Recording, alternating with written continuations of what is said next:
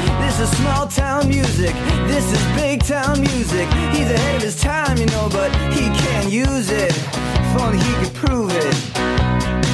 Well, tomorrow's just a song away, a song away, a song away.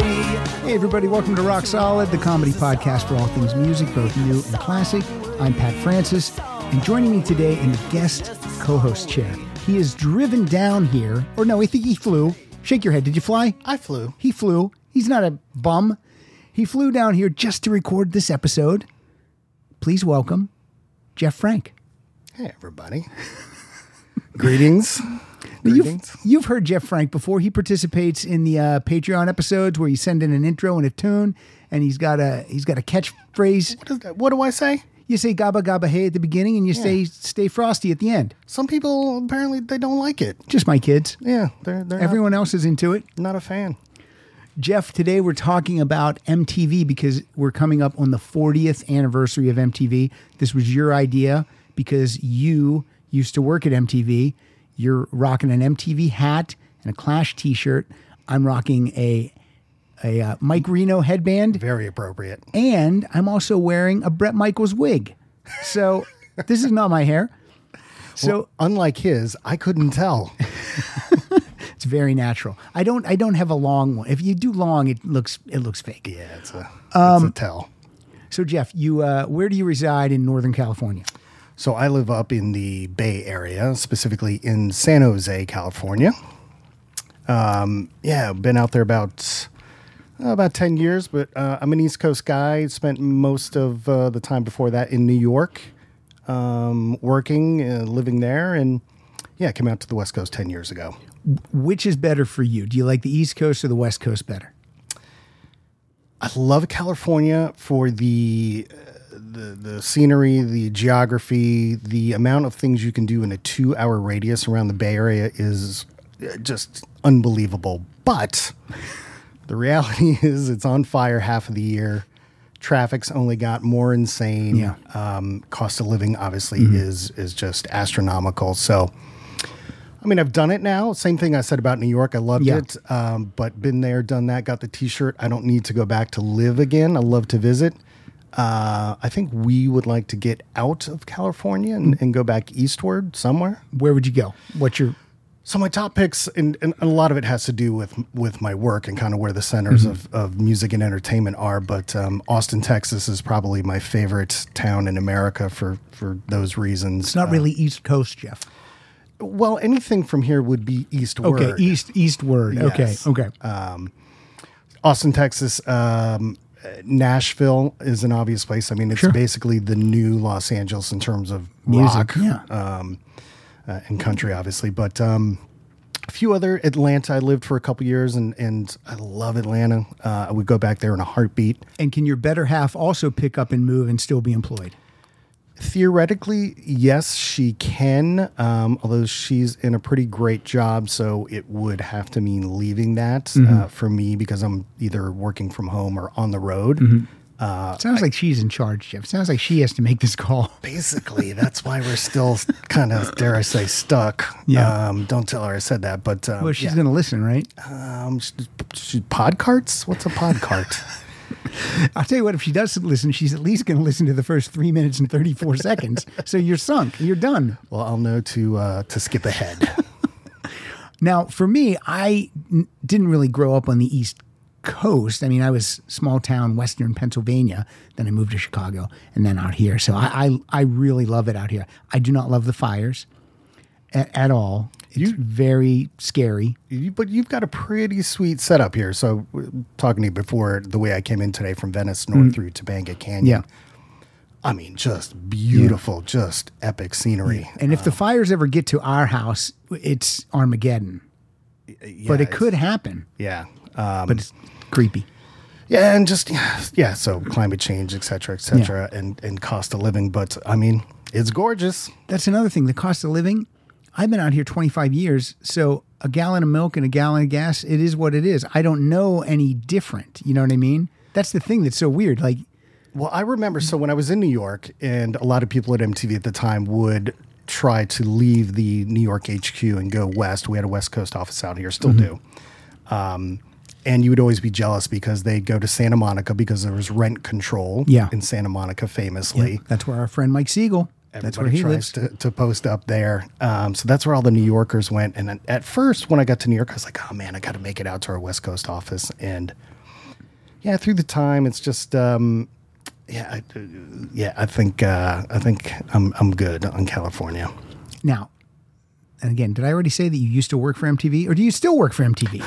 I do not. But you did.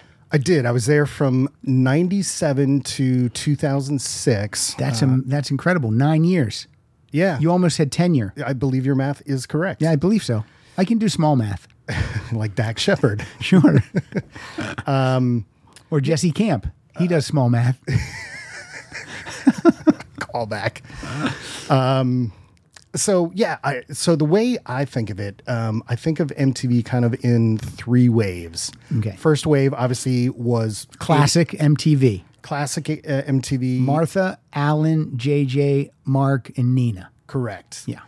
So And Kurt Loder too, right? Kurt Was he came, there? Kurt came, I think, late 80s when MTV News really kind of solidified, or maybe mid 80s, like 86, 87. How did he get? I know I'm on a tangent. How did he get that gig? He Rolling was Stone. 65 then. Yeah. Yes. I guess because we needed credibility. I guess so. That's why I have David Wild on the show. I think that adds credibility. There you go. Insta cred. So yeah, those first couple years, I think of first wave and being iconic, and really the idea for this episode came, so it being the 40th anniversary, Right. and it's like, okay, MTV, this is 40. And kind of me, thinking about sharing some of the some of the stories and things that I saw behind the scenes. And these stories won't get you in trouble now, right? I think we've passed the statute limitations. All right. Good. But it can't hurt you going forward with other jobs. Like, hey, this guy will spill the beans once he's out of here. I don't believe so. All right, cool. So you've got those first couple of years, and then it kind of dies out. Not dies out, but not Changes. quite the phenomenon in the mid to late 80s. Long form programming starts in the late 80s with remote control. Yeah. And then spring break and all those kinds of things. I think the second wave is kind of early 90s when alternative kind of ushered in with the Nirvana era. Yeah. And you got those kind of early to mid 90s alternative as the second wave. Like 120 minutes. Yeah, kind of peak 120 minutes. Headbangers Ball was even in there, Yep, kind of starting late 80s and then Ricky Rackman. into the 90s. And then for me, so I joined 97, what I think of as the third wave. In 97, what happened at MTV was the advent of TRL and boy bands. So yes, we can all kind of cringe. The music taste of those who And were let people know what TRL stands for. Total Request Live, Carson Daly. Carson So- Daly. That's where Carson Daly came from. And he's that's when I first saw him. He came from K-Rock, so he was out here. I remember Okay. summer of 97, he was doing our beach house here. Okay. He got hired shortly thereafter because we pulled a lot of people came from K-Rock. Kennedy was from K-Rock. Chris Hardwick was from Yeah. K-Rock. Who's the guy we were just talking about? Ricky Rackman? No, TRL. Oh, Carson. How did he never seemed hip or cool or Because forgive me for this because I'm average looking, but he wasn't like super good looking either. You know what I Yeah. mean? He was just I never quite understood the appeal. What was it? Just that he had cred from K-Rock? it was certainly that. There was, like I said, a historic pipeline between MTV and K-Rock that went back many years. But I remember that summer. So it was him and another DJ from, we had one from KMEL up in San Francisco, and then we had another one from, the hip hop station here. Oh gosh, I can't remember. Theo, I think. Okay. And so they all had basically tryouts. The Summer Beach House was essentially their audition. tryout. Yeah. And for whatever reason, he resonated on camera. But I agree, he's not, certainly, as you think about the era of boy bands. He's not charismatic. He's not funny. Like He's milquetoast. Yeah, if you give me a list of things that you said, okay, you got to have at least 3 of these 10 things, I don't think I check any boxes on Carson Daly. And yet he's wildly successful. He's still successful. I think probably nobody's more surprised where his career has led him more than him. Yeah, I mean, good for him. I mean, I will say he's a super sweet guy. I'm sure, and because if he wasn't, he wouldn't still be working. Right, and he was definitely easy to work with. Mm-hmm. Good, he got it. But yeah, in terms of being that super charismatic on camera, yeah, I don't know. It for whatever reason, it just came together around the time of TRL. Yeah. And you had all the boy bands. You had Christina, you had Britney. Yeah, I remember Christina on a lot. And then I think they dated, didn't they? Didn't Carson and Christina date? I'm going to say they did. Even if they didn't, I'm saying they did. Well, he was famously with Jennifer Love Hewitt for quite some time. That's right, too. They were like a power couple. Yeah. Yeah, I remember a couple MTV snowed ins up in Big Bear, and the canoodling was Excellent. So. And so the rest of the show will be about that, right? I'll play some Jennifer Love. I call her Love. Yeah, and I'll play some of her music. You do. Yeah. Yeah, I look forward to it. So that's that third wave. So that's when I joined. Who else was in that wave? Was Kevin Seal in that wave? No, Kevin Seal was late 80s. Adam Curry? Before then. So it's actually my favorite Curry is Adam Curry. It's really hot. Yeah, certainly he had some pretty killer hair there. Oh, he had amazing hair. He really did. So I mean, Carson Daly didn't even have good hair. It's just okay hair. Yeah. So Carson, the aforementioned Jesse Camp, Dave Holmes, who is amazing and has been on the show and so knowledgeable, so great. The smart. If you've read his funny, he is all of those things. Just smart, gets it. And I love the fact that he came in second and then parlayed that into what it became because and Jesse Camp's changing my oil on a Tuesday if he's lucky. But internally, like when we would do different events and we needed a VJ to come, host or whatever, internally we were all like, "Oh, Dave Holmes. Because we knew he genuinely knew the music. He would be easy to work with. Yeah. He asked good questions, articulate, everything. Absolutely. And more handsome than Carson. He would certainly say so. Yeah. But it's a funny story if you've ever read Dave Holmes' book. That's when he was on the show, that's what he was promoting. When he tells the story about how he got selected, he tells about the person who was the judge who said, "Oh, there's something here." That was my boss. Oh, cool. And was your boss cool? Yeah, he was a very, very out and proud gentleman. He was an LGBTQ community. He was. All right. He was flying the flag very, very high and proudly. And not easy to do back then. I mean, in general, at MTV, yes. As you can imagine, you could wear a thong to work. Yeah. At MTV, yes. So he had the perfect job to be able to be comfortable with himself. Yeah. So to his credit, he saw something in Dave that just, connected and said, "Hey, this guy should definitely go on to the second round." And, all right, good. And went on from there. So that third wave. So we have the boy bands, but we also have Puff, and that whole, side of things, hip hop just exploding. All the visuals, the videos just got way over Yo the MTV top. Raps. Yo MTV started late 80s also. Okay. By that time, it kind of had gone through different iterations. All right. But you just have these iconic, larger than life, colorful videos, which, some of these songs will play certainly today. So that was my time period. And then certainly by kind of the mid 2000s, it had definitely lost steam. You had nothing but, Laguna Hills and more Real World. And once the M no longer meant music, I was out. Yeah. And listen, I don't know the pivoting that these networks do, where they're like, AMC, American Movie Classics, and then it's not that anymore, and then MTV, but it's not music anymore. I don't understand why you don't stay in your lane. That's why I tune into you. Well, you know the answer. One reason: money. Always follow the money. Does M and MTV? Is it Money TV? It became Money TV. That's when they gave up one M for the other. And the songs you picked today are going to be jumping off points for you to tell us fun stories.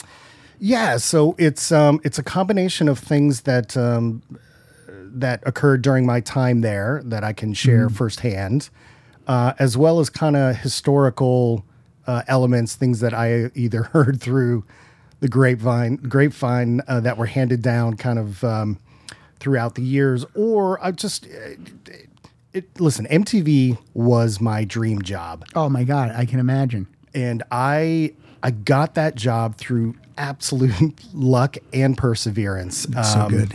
Because the first time I worked for MTV was in 90 and 91 on spring break when I was a college student in Florida. Spring break was in Daytona Beach, and they would farm out to colleges for PAs. So I would go live in a hotel room with about 10 other dudes for $50 a day, working 12, 14-hour days, doing the barricade shuffle, just moving barricades and behind the scenes. I drove talent to and from the airport. But you got to party and see girls in bikinis, and you got to see celebrities. One of my favorite stories was having to drive Jean-Claude Van Damme around for the night, including the Hawaiian Tropic Party. What kind of car are you driving him around in? Is it your car or did they rent a car? No, it's a rental car. Okay. It's probably like a Crown Vic or Town car or something like that. So yeah, they would rent. And does he engage with you? Does he chat with you? He was, yeah. He sat in the back. He definitely did not sit in the front, but he had company. He's an international superstar, Jeff. He can't sit in front with a college student. From your lips to God's ears. So yeah, does he sit in the back? Does he do a split and sit across the whole seat in the back? This was pre-split. Okay. This was pre-split. Although there might have been other people doing splits. Was he married at the time? You know, honestly, he couldn't have been a good boy during spring break in Daytona. Jean-Claude Van Damme, no way. Probably not. I mean, honestly, you had a code of silence back then. Sure, which we're going to break today because it's been the time has passed. Yes. So, lots of fun stories. So just that's how I started. Okay, cool. And I met people. Did you have a Jean-Claude Van Damme story? Because I interrupted you. Well, it was just driving him around. Just driving him around. Night. That's enough of a story. And specifically going to the Hawaiian Tropic Party where it was filled with Hawaiian Tropic swimsuit models. Sure. And just, me as a, 19, 20-year-old college student. It's ridiculous. I was like, I can't believe this is happening to me. And yet, no way did you talk to any of those women. Sure. You did. Look at you. I like it. Look at you moving and shaking on MTV. I was trying to have fun. Do you have a laminate on? Does it say MTV? I probably was displaying it very proudly. That gets you. That gets a lot. Oh, that gets you a lot. You have that name tag, or not a name tag, not like a sticker that you put on that says "Hi, my name's Jeff." But yeah, you have a laminate or a backstage anything, or one of the what are the backstage stickers made up? They're kind of like cloth. What are they? Yeah, there's peel off cloth ones that are typically for anything like that, and you look like you're someone. So that's cool, and you got to work it. I was definitely walking around, doing the thing.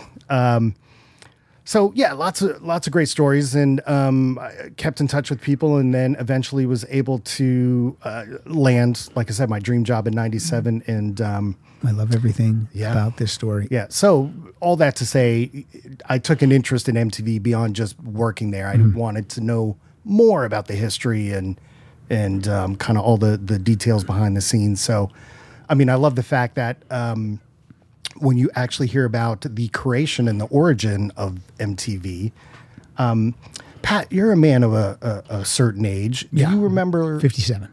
Do you remember Amex traveler's checks? I mean, I was theoretically. Sure. Yes, I do remember them. So Amex was the original part owner of MTV. If there was no Amex, there would have never been MTV. It's interesting. So it was a partnership between Warner Communications and American Express. And the idea was they basically were soothsayers in that they saw the future of cable television being two-way interactive. So Amex's thought was, well, we want to sell more of our financial services, including traveler's checks, to consumers in their homes, and we're going to do it through cable television. Perfect. And one of the original idea, I mean, music videos existed mostly in Europe and Australia, certainly way before MTV. Yeah, artists would make promo clips, but there was really not an outlet to show them in America. Absolutely correct. Zero. So and there was no YouTube, there's no internet. So literally you never saw those until MTV. Correct. And they had them in Europe, so they would show them on different shows in Europe. Sure. But Michael Nesmith from the Monkees actually came up with the idea in the US in the late 70s to bundle these music clips together, because he as an artist had to do them. Right. And put them together in the show called Pop Clips. And he actually went out around Hollywood and tried to sell this idea. How smart. Eventually sells it to a gentleman named John Lack, who loves the idea and just runs with it. John Lack is essentially considered the architect of MTV, goes to Warner Communications and Amex, this new entity, and pitches the idea. Of course, everybody at first is, this is insane. It's never going to work. But, stays with it. And on an absolute shoestring budget, they launch on August 1st, 1981 to very few households, because cable groups didn't carry it. Yeah, we didn't have it. There was like one kid I knew from my high school, Robert White. He had it, so we would go over to his place. So you had it in I got it eventually. School, high school? I did get it in high school. Like soon afterwards, we got it. We had like this box that sat on top of the TV, and it had buttons that you would actually click. Like one would say Cinemax or the movie channel, and then one was MTV. So you got it relatively early. We did get it relatively early, because I think it was one of those things that I was like, not begging for, but I asked, can we get this? Yeah. So the kind of funny thing about that is, so when it launched, famously, all the staff in Manhattan, you couldn't see it in Manhattan. So they had to go to Fort Lee, New Jersey. They had to leave where the offices were just to see it. To go to a bar across the river at midnight to see the launch, because major cable entities wouldn't carry it. So it was carried way more in rural areas. Yeah. Because the cost to dig up and put in the wiring was much cheaper per mile in rural versus in dense, urban, populated places. So that would definitely be where I lived. Yeah. So, August 1st, 1981, of course, first video, The Buggles. Funny thing is, internally, they really didn't want it to be the first video, because it wasn't a quote unquote hit. They thought they really had to come out of with all guns blazing. But MTV made it a hit. It did. And they're also like, well, it makes too much sense. We can't not play this as our first. You can't not play Video Killed the Radio Star. Exactly. So Jeff has songs that he picked today. My songs, I'm going to play the first, 10 to 15 songs that were originally played on MTV. And Jeff queued it up nicely, and I will add to it that one of the Buggles is Jeff Downs, who was a guest on the show. That's so awesome. Here we go. It's kind of unbelievable that the first video on MTV, and I interviewed one of the guys in the band, Trevor Horn and Jeff Downs. Yes? Ladies and gentlemen, rock and roll.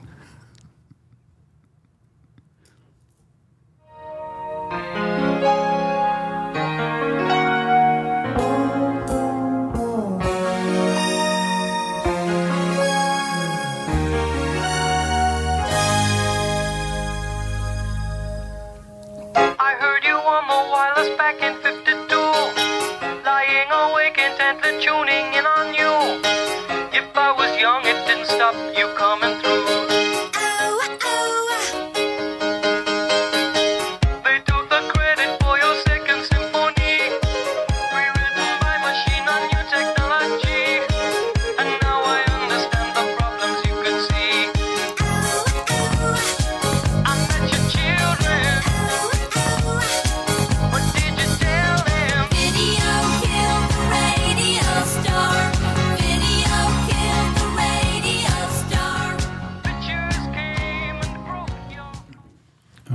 There it is. That's the first song ever played on MTV. I'm adjusting some audio here for Jeff. Jeff looked at me like, what the hell are you trying to kill me?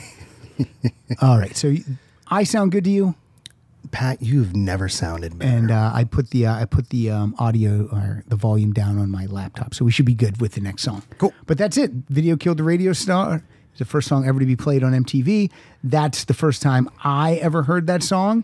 And I didn't know who the Buggles were. But right then and there, you're like, what is it? What's this MTV? Oh my God, who's this? Again, it's such a statement. It's so perfect for the moment and what it was going to become that you couldn't start with that. So just iconic. I do love Presidents of the United States of America did a cover of it in the 90s, which I also love. Yeah. It's pretty true to form, but Buggles, just iconic. All right, let's move to Jeff's playlist and maybe get a fun story from Jeff. Yeah, so first up, this is probably the first video that... So I did not have cable. My parents did not get cable probably till long after I left home for college. But so similar to you, I had a buddy who early on, I can't remember if it was 81, 82, but had it, and we would just live at his house. And I was such a music freak, as was he. And the first video that I just remember watching for hours, waiting for it to come on.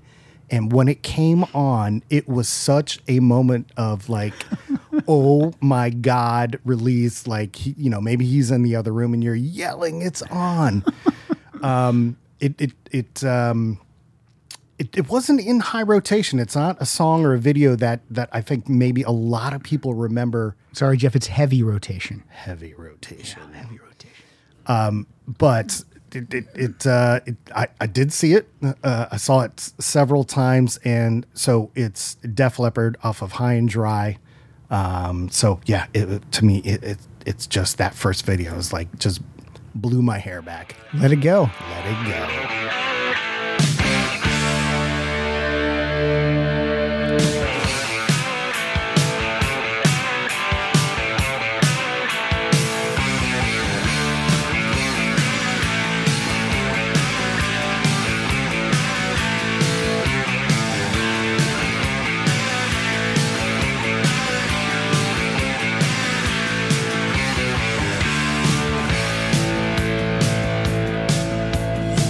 Sounds so good in the headphones. Oh my God, what a riff. Jesus.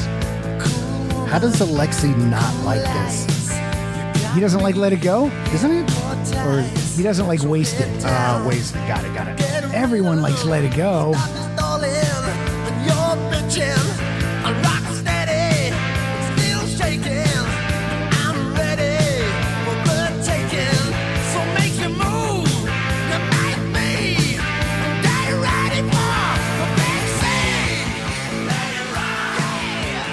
And then, of course, Def Leppard becomes one of the biggest MTV bands of all time. Yeah, we can say that, right? That's true. Oh, absolutely. Pyromania, just shoots them into a whole new level of stardom. And then, of course, Hysteria. A couple years later. Yeah, just unbelievable. Video after video. I remember seeing the first video from Hysteria was, and maybe a poor choice of a single, but it was Women. Yeah. And, but I tuned, it was a world premiere video. I tuned in because I really wanted to see Rick Allen play with one arm. I remember calling my mom into the room. I'm like, do you see this drummer? And she's like, yeah. And I'm like, what do you notice about him? Nothing. I'm like, he's only got one arm. Oh, Pat. I know. Just like, see, at our house, it was called That Damn MTV. That's what my mom called it. Oh, they're watching that damn MTV. Corroding their brains. I know, I love it. But yeah, now, do you remember seeing that video? Do you remember seeing Let It Go early days? I mean, it doesn't jump out at me like a memory like it does for you, but I'm sure I did. Yeah. And I just recently, so at the end there, as we're fading down, the parting lyric is "Get ready for the big C." And I could never. What is that? What's that mean? The big C. So apparently, and I just learned this, the big C is a super high note that is like, wow, famous among singers. Like if you can hit the high C. And then does he give us a big C in that song? I don't, Joe Elliott probably not going. He's not Freddie Mercury. No, but I mean, if it sounds like a song that if you say "Get ready for the big C," then the next thing he sings should be the big C. I'm going to say it was metaphorical. All right. Well, All right. Well, thank you, Joe. But I love Joe Elliott. I like think Joe for that Elliott, band, too. he's got a phenomenal voice. Yeah. And real quick aside on Rick Allen. So crazy story in the 90s, nothing to do with MTV per se, but Rick Allen lived in Tampa for a period, which is where I was born and raised, and I was working in rock radio at the time. And his brother, Robert Allen, who was one of the original managers, sound engineer, whatever, did jack of all trades for Def Leppard early days, by that time had gone on his own, was working with George Thorogood. Okay. And that ended up being my first touring gig. So I worked for Rick Allen's brother, Robert, but we would go to Rick's house in the early 90s. I bet that house All was the a time. dump. Hysteria money. Yeah. I honestly, it was not. I mean, it was nice, but it was on the water, but it was not. You wouldn't walk in and go, "Oh my God, that's hysteria money." Did you meet Rick Allen? Oh yeah, many times. I met him too. I met him backstage at a Sammy Hagar concert in probably '97 at the Universal Amphitheater, and I have a picture taken with him. I'll try to find it and post it. I'm telling Nicest you, guy. the nicest guy in rock. Like when you hear him interviewed, he is exactly what you think, exactly what he comes across as. Just the most sweet, nice guy. Now, first of all, to get a picture with him, I had to have had a camera with me Right, in '97, right. and Was it the it might have been a disposable. Yeah. Because that way, if they took it from you, you're like, oh, well, whatever. Yeah. But I remember asking him, Rick, can I get a picture? And he said, yeah. And he put, I don't know what to call it. Not his stump, that sounds, but he put his, Wow. He put his shoulder, right into me. You know what I mean? Leaned in with his shoulder. And it was awesome. It's a great picture. I love it. Yeah. So, Just a sweet guy. Like people say, "Oh, who's the nicest guy you ever worked for?" Jeff Worked Frank, with and I say met. Jeff Frank. Two people. So Rick Allen is one, and the other is Mr. International. Mr. International. Mike Myers, the International Man of Mystery. Austin Powers. It was Austin Powers. I'm having a brain fart. You'll think of it. I will. I apologize. And again, I always say this, but think about Def Leppard not leaving their friend, waiting and giving him a chance with one arm to see if he could remain in the band. And then he proves that he can, and they keep him. And now he's been in the band longer with one arm than he was with two. It's pretty crazy. It's pretty incredible. That's a bond. That's friendship. Without a doubt. Unbelievable. Now, do you think we'll ever get to hear the Jim Steinman version of Hysteria? I just recently read an article and they said it's unlistenable. You just It's can't. that bad, huh? Yeah, I mean they're releasing these box sets and that wasn't like even like a bonus disc, so it must be pretty bad. Yeah. BP added more than $70 billion to the U.S. economy in 2022 by making investments from coast to coast. Investments like building charging hubs for fleets of electric buses in California and starting up new infrastructure in the Gulf of Mexico. It's and, not or. See what doing both means for energy nationwide at bp.com/investing in America. All right, second song ever played on MTV. I met this person. I met her husband. And what did he say to you? He said, "Oh, buddy, I can't do that." I swear to God, if I ever get them on the podcast, I will tell them this story. I hope you do. I will, because I can't not. I can't tell it to the world all the time, and then when they're on, not tell it. Right. And they'll probably feel bad. I love that. And if I can confess, I imitate you imitating him all the time. Something goes up and I go, buddy. It was like such a it's a know. disappointing night. It's a small venue. I'm the only person waiting. I've got jeans, a button down, and a nice hoodie. I don't look threatening. I've got one thing to sign. I've got one album. And I have FaceTime with both of them. Buddy, that's one too many. They can't do it. But this is the second video ever played. This is from the album Crimes of Passion. This is Pat Benatar with You Better Run.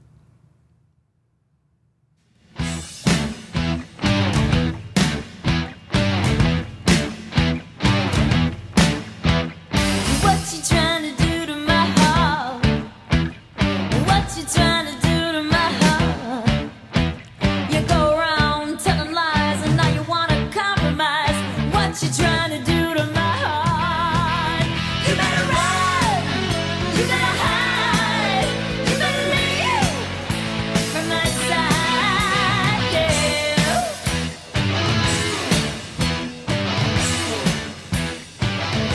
That's, of course, that's a remake of the Rascal song. Such a good It's song. so great. It's so great. And there, again, second person ever to be played on MTV, first woman to ever be played on MTV, not in the Rock and Roll Hall of Fame. Ridiculous. She won the Grammy for Best Rock Female Vocalist 4 years in a row. Come on. I love Joan Jett, and this is probably going to be a hot take, but I think she should have gotten in before Joan Jett. Yeah, look, I love Joan Jett too. I've got all the Pat Benatar albums over there. I got all the Joan Jett albums over here. Joan lifted what Suzi Quatro's persona and ran with it. Joan does write original material, but the hits are pretty much 85% covers. Yeah. I mean, yeah, Pat Benatar should be in before Joan Jett. I mean, there's nothing we can do about it now. Joan Jett's in. But still, I agree with you. Yeah. And do you know why? There was a very specific reason why they chose that as the second video. I have no idea, but if you know, I would love to hear it. It was a message to the record labels, basically a shot over the bow to say, we're here, we're coming, this is going to be a thing, because All right. they wanted to license the videos. They didn't want to give MTV any content for free. Well, if they've made these videos and there's no place to show them but MTV, then good luck to you.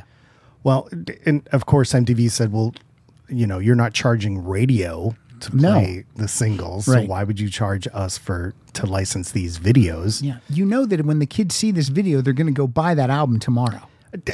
They actually didn't know. There wasn't a proof of concept just Yes. yet. Yeah. So, The first 6 months, even a year. Yeah. You probably don't know, but yeah. So they again, famous story that they tried to get MTV to pay, and there was like a big pissing match, and ultimately, obviously MTV won, did not pay for that. So Right. their message to the record labels is, you better run.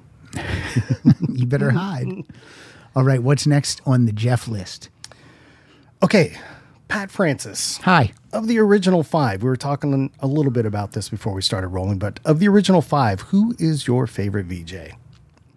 I mean, Martha. Yeah.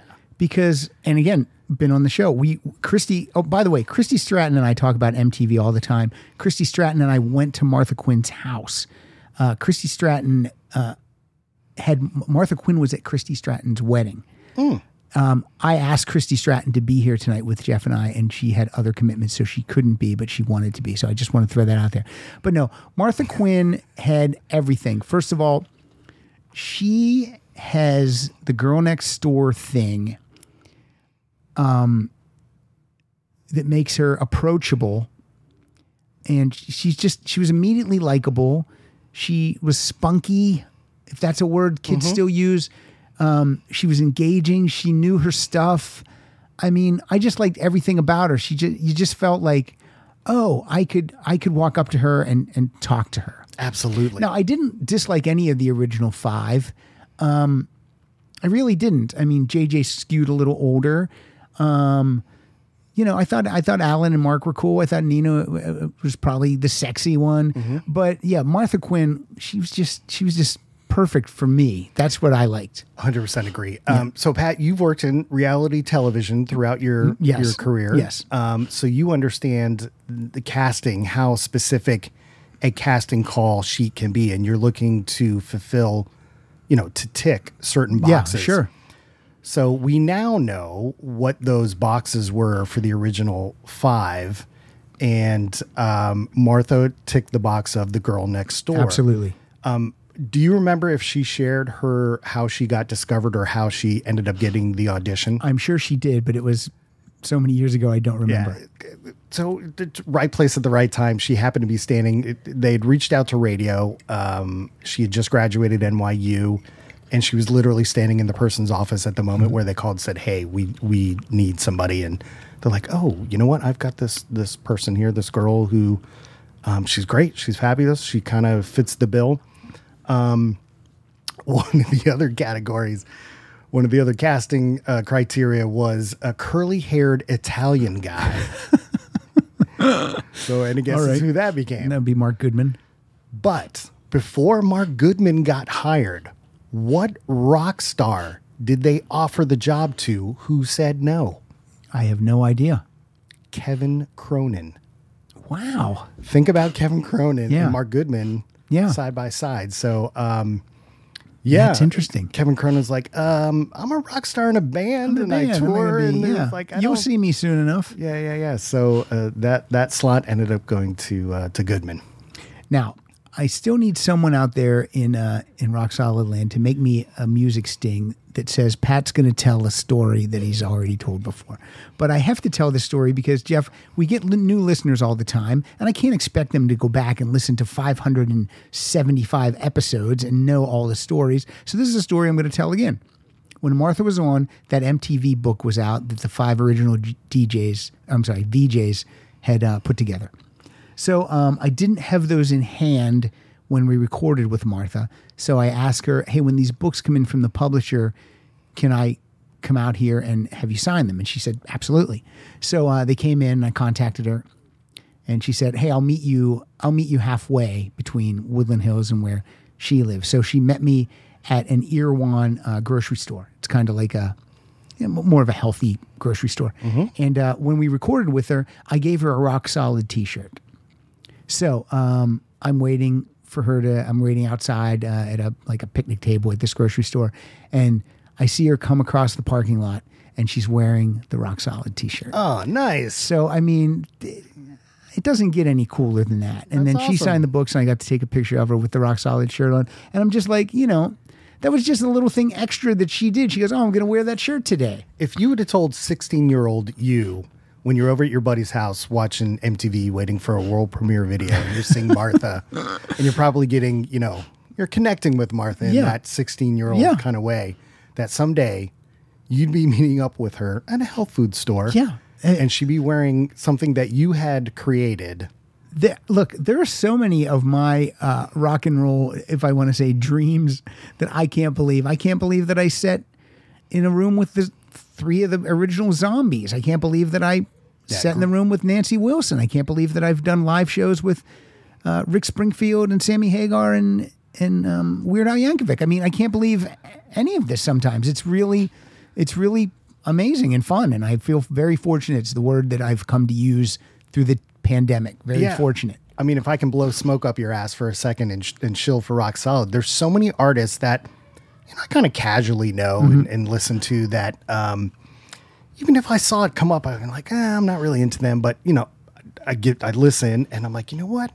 Think about that artist in a whole new light. Now, Zombies is a perfect example. Of course, I knew 1 or 2 songs. Sure. But then I'm just like, man, I just opened my eyes. So, I mean, I think that's, to your credit, that's why Rock Solid is connected with this community, and all of us are, relatively close and share, music nerddom. And yeah, man. Thank you very much. I used to watch this Bob Costas interview show that was on NBC. And no matter who his guest was, I would watch. And I'm not a sports guy, but Tom Landry would be on, or whoever would be on, I would always watch and I would be interested the whole time. So, I mean, I'm not saying I'm Bob Costas, but I do try to interview people in a way that I hope that it's interesting for someone who doesn't care about Kenny Loggins or something like that. Maybe they'll come away with, oh, okay, I liked it. So that's what I try to do. I don't know. Again, I'm not Bob Costas, but I try.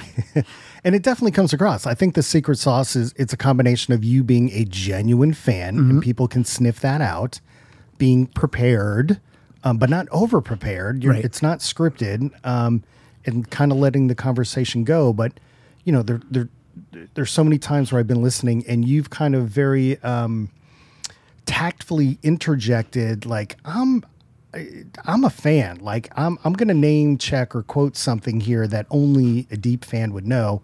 And you can hear the artist kind of like, oh, all right, this guy knows what's up.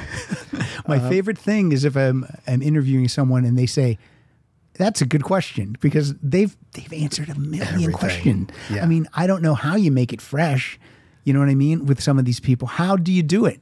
So yeah, I'm not afraid to come at it from a fan's perspective. I'm just, some And that people comes might through. be. That I'm comes not through. afraid. I mean, I'm not a professional journalist, so I'm not afraid to, be a fan. Yeah. Thank you. I appreciate your Of course. compliment. Of course. So back to the song of the original 5 VJ. So Martha, yeah, many people's favorite.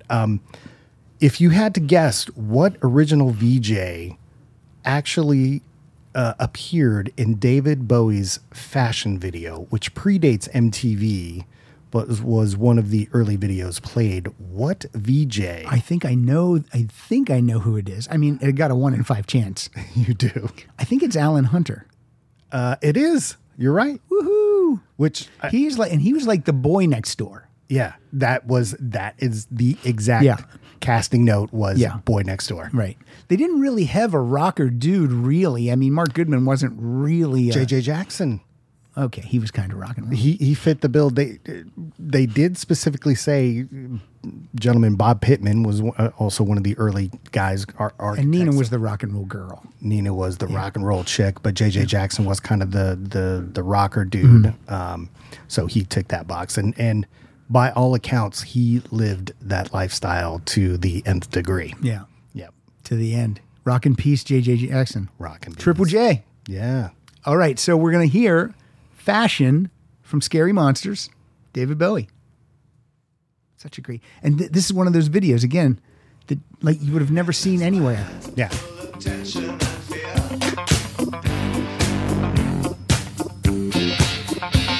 They do it over there, but we don't do it here.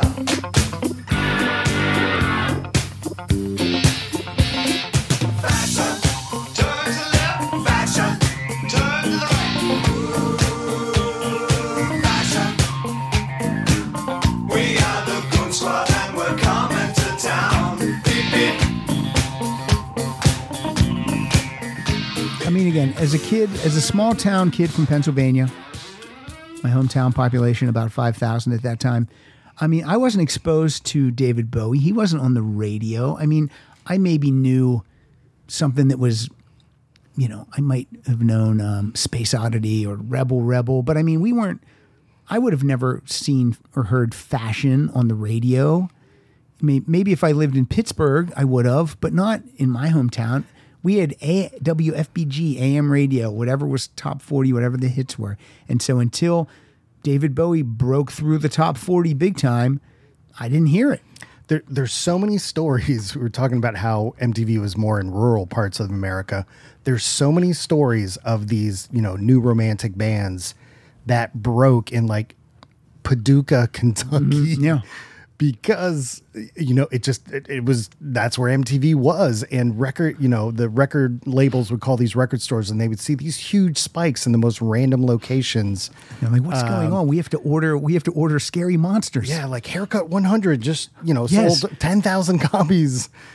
Someone called, they want a Madness record? Yeah, It's exactly. just crazy. Exactly. But it's also interesting in that because it was much more common in Europe for artists to do these videos, that the European artists all kind of embraced the format of music videos. Yeah. There's so many stories of the early days of American artists, like they didn't get it, they didn't want to do it, they didn't understand it. Why am I having to do this? Why am I having to spend, my money to produce a video? So you see a lot more. I think you see a lot more daring videos, kind of in the early days from European artists versus American artists. Yeah, and they weren't necessarily low budget either, those European videos. There was a lot of stuff, going on. Yeah, bold, colorful. I mean, think Yeah. about Duran Duran alone, Girls on Film. Ridiculous. And Rio, all those videos, just saturated color, big hair, big clothes, Yep. pastel. Yeah, I mean, obviously, much has been said about the MTV sparking fashion trends, Fashion. etc. See what you did there? Okay, the third video to be played on MTV was from Rod Stewart. Rod Stewart had a ton of videos, so he got a lot of airplay back then. This isn't even a hit song. The F word's in this song. Why the fuck is she ignoring me? It's from an album called Foolish Behavior. The hit on this album was Passion, but they didn't play the Passion video. They played She Won't Dance With Me. So let's hear it. And I love this song, and I knew of this song because I had this album.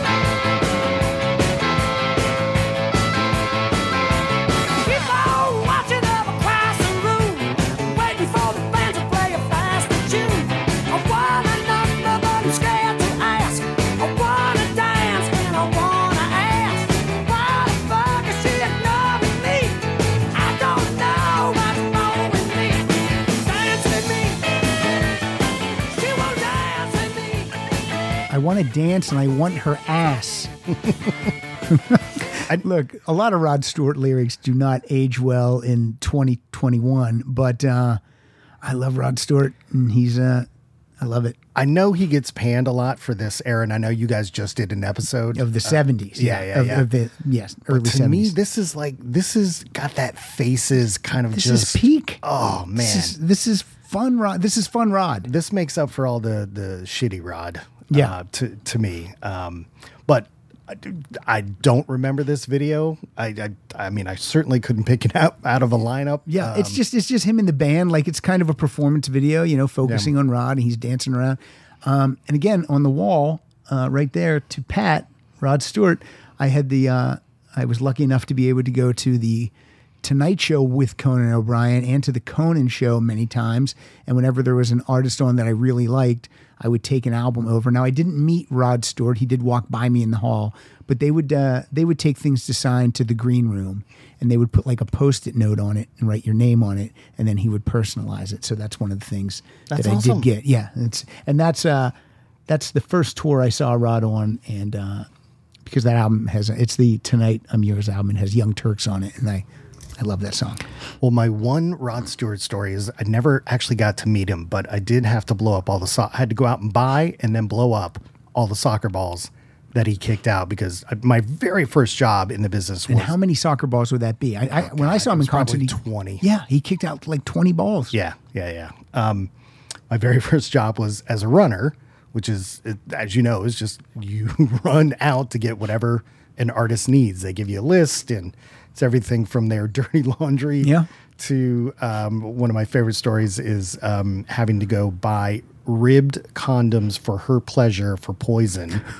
But to bring it back to Rod, I did have to go out and buy a bunch of soccer balls and then blow them up, and yeah. But I never met him, but he was fantastic. Did he sign those before he kicked them out? Honestly, I don't remember. I don't think so. I feel but like he should have. I mean, if he Yeah, didn't, I don't it's think he kind did of a either. But no-brainer. it seemed like sign that thing. Yeah. So we play the game. If I could ever go back in time and see one band on a tour that was, before my time, it would be the Faces. Like 72, 73 Faces. Yeah. Oh my God. Tearing it up. Yeah. I would still go with Queen, the Game era, because it's Freddie, and I had tickets for that You did? concert. And then my friend, see, where I live, they did these bus tours where you would buy the tickets, and then you would go into Altoona, PA, and get on the bus at a store called Uncle Joe's Woodshed. Look at that. What is it? Mayberry? And that's where the bus would pick you up, and then you would they would take you to the Pittsburgh Civic Arena, and then they would bring you back. And I got the tickets, and then my friend couldn't go. Yeah.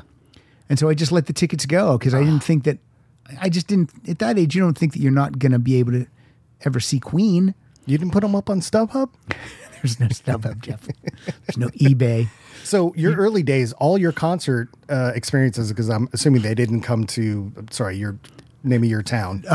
No, Hollidaysburg, Pennsylvania. No, we had to go to the Johnstown War Memorial, which was, oh my God, such a fucking pit. Yeah.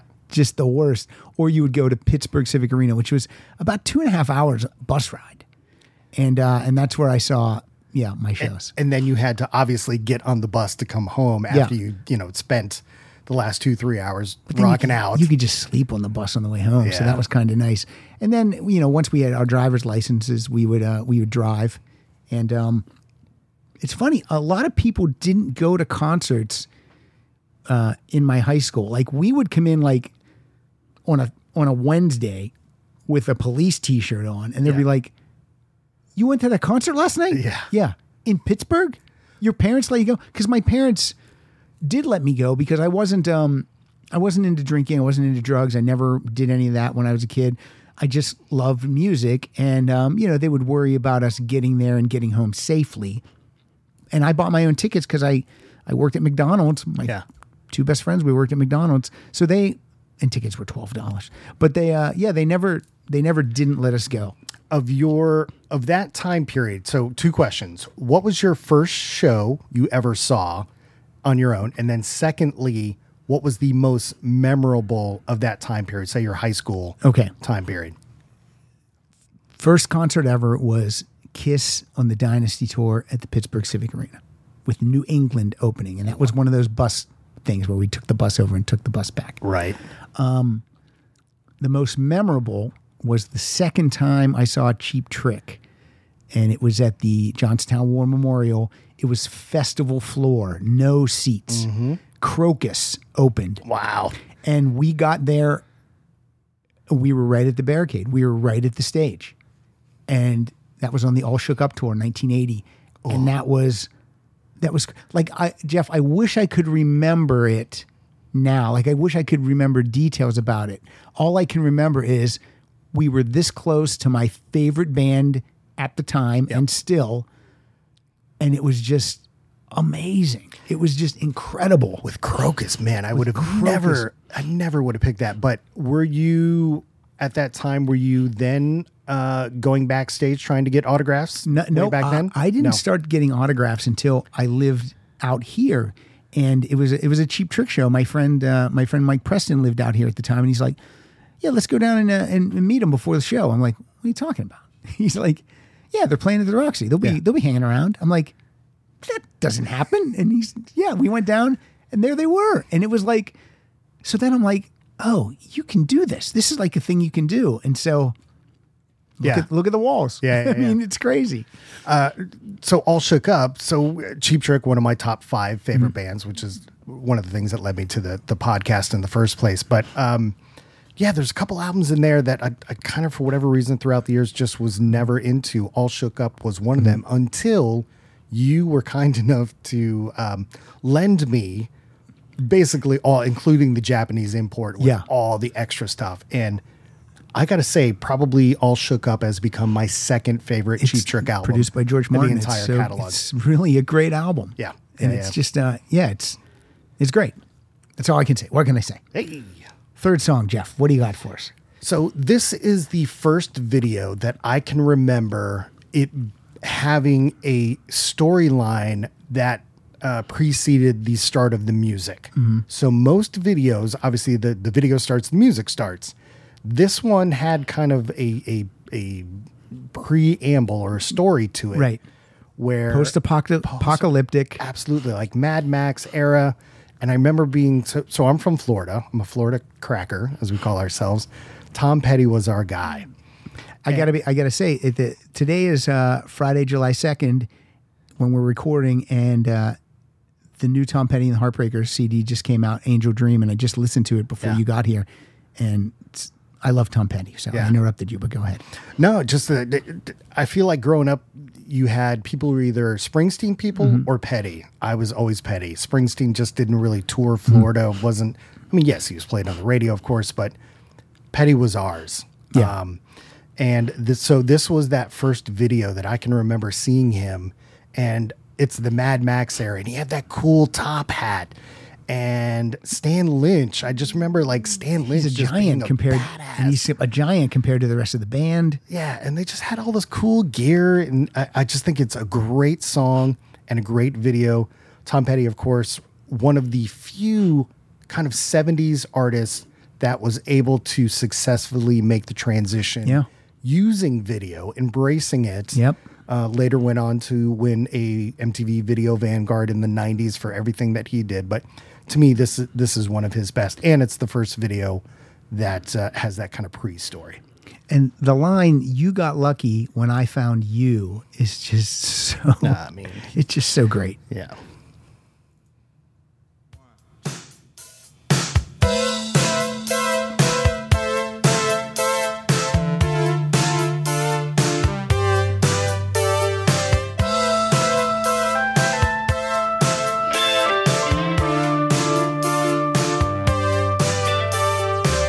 You better watch what you say.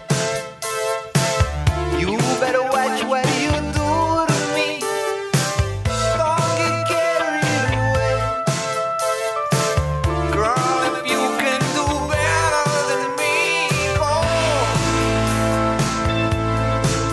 Yeah, go. But remember, good love is hard to find. Good love is hard to find. You got lucky, babe. You got lucky, babe. When I found you. I love this album so much. At the time, I liked it, but over the years, I have grown to love it. I love every single song on Long After Dark. I think it's fantastic. I do too. I think it's a kind of underrated album. I think it's not underrated also. Yeah. talked about a lot. Yeah. But I know what you mean. Like I came to Bruce with 1980's The River album, but I came to Petty with 1979's Damn the Torpedoes, and Damn the Torpedoes it's one of my favorite albums of all time. I have a coaster made of it behind you over there if you rifle through those, but because no one where I live, no one knew Tom Petty. You know what I mean? When Refugee came out or Don't Do Me Like That.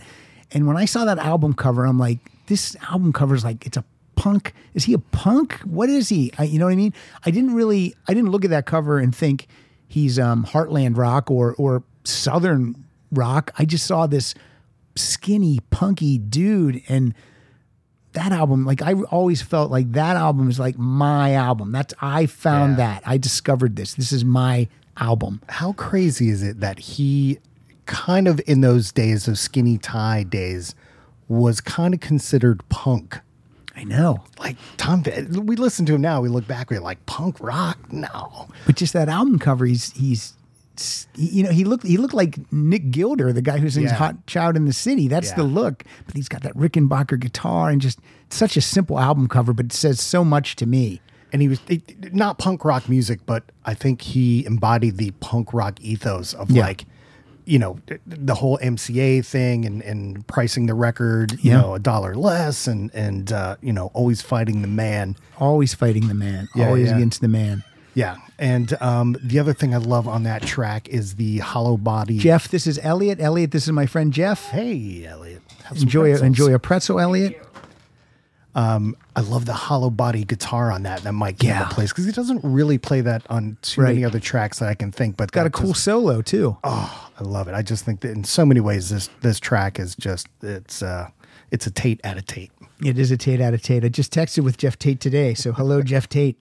All right, my next song is the fourth song ever played on MTV. Is by, I mean, just a seminal British invasion classic band, The Who. From the album Face Dances, the song is You Better You Bet. Now, here's the deal. This is the first Who album I ever bought.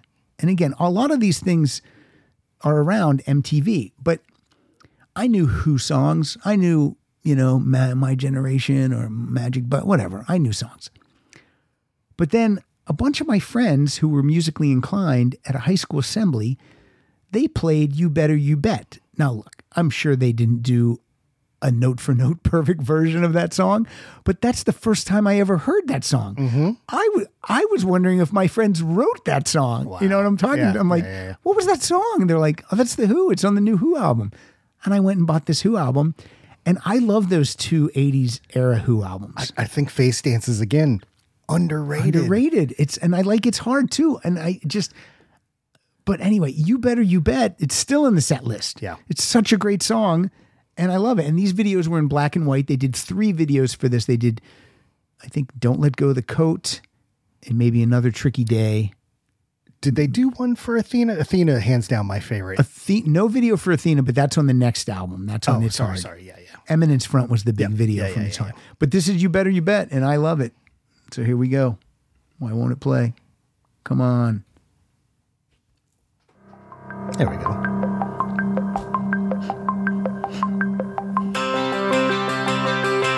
And Daltrey looks so cool.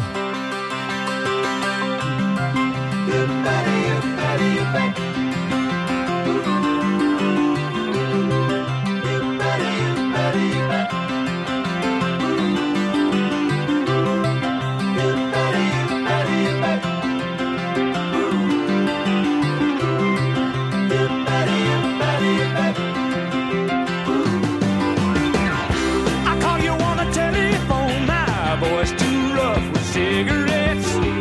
I sometimes feel I should just go home, but I'm dealing with a memory that never forgets. I love to hear you say my name, especially when you say yes. I got your body right now on my mind. I'm taking all my songs from the top because that's how I heard them when I watched MTV, but just a great song. It really is. In Roger Daltrey's autobiography, there's a part where he has a meeting because he just, he likes Kenny Jones a lot, really likes him as a person, but he just, But- he can't, he said Kenny's just a straight ahead timekeeping drummer and it wasn't working for Roger. It was very difficult for Roger. He didn't miss Keith Moon's nonsense. I mean, that's a fact in the book. Like Keith Moon, at the end of the tour, when Roger would go to get paid, they'd tell Roger, there's no money to pay you. And Roger would go, but I was on a budget this whole time. I didn't spend anything. And they'd go, did you see what Keith spent? Like he would fuck it up. Like literally, when I read Daltrey's book, I'm like, Keith Moon's a fucking asshole. Yeah, like yeah, I'm just yeah. like, not cool. But anyway, they have a meeting. And Roger says that he can't have Kenny in the band anymore. No disrespect to you, Kenny. And then Roger says, so it's either Kenny or me. And Townsend says, all right, Kenny stays. Don't let the door hit you. Yeah, that's what he says. So they continue with Kenny for a while. I was like, wow. That's crazy. Wow. Did they entertain another singer? Did they audition? There's nothing like that because Roger Okay. concedes and he's like, well, okay. I mean, Yeah. that's rough. I will say too, like underrated records of this period, but I think lyrically, these 2 records are so strong. I think Yeah. the lyrics are phenomenal. I know. I mean, it's a bummer that they stopped making music basically after It's Hard until 2006. Well, farewell tour, man. I know. But if you've listened to the newest Who album, just called Who, Yeah. it's pretty great. Yeah. All right, what's your next song, buddy? So this is kind of the first, I don't want to say jump the shark moment. I mean, I think there were many silly moments early on, but I think this one in particular, a band we all love. I think most of the rock solid community really loves. And this is not a video band. They weren't a video band at the time. We had live clips from the Escape tour, talking about Journey, but they didn't have any proper videos until this. They were another band that early on said, get out of the way. What is this nonsense? We don't need this kind of a thing until, everybody starts to pay attention when they start to see the sales impact. Yeah. Journey, separate ways, big budget. We're bringing in high concept, and what does it end up being? Everybody playing air Air instruments. keyboards, air drums. Yeah, or Steve Smith is beating on like he's got trash can lids as symbols, and Steve Perry had cut his hair, and it was not a good haircut. And they didn't know it. So the famous story about that is the rest of the band apparently did not know that he had cut his hair. It's not a good He just cut. like shows up on set.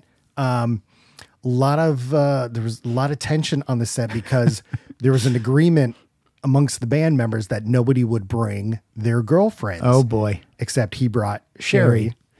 And she's mad because there's the girl in the video and she's jealous and da-da-da-da. And it just became a whole, And Steve Perry then has a sleeveless t-shirt on, and he doesn't have the guns for a sleeveless t-shirt. Let David Lee Roth wear a sleeveless t-shirt. It's just not, and Steve Perry always kind of wore mom jeans kind of too. They're just not like high-waisted. High-waisted. I mean, it's, no one looks like they're ready for a video shoot except maybe Neil Schon, because he kind of always looks kind of cool. Yeah, rock guy. But separate ways, worlds apart. At least he's not shaving his mustache in this one. That's the only thing positive I can say. Highway Run. Okay. Separate Ways. It's a great tune. Yeah. And we loved seeing the video because we never saw a video from Journey. Yeah. Everyone plays the air keyboard right now.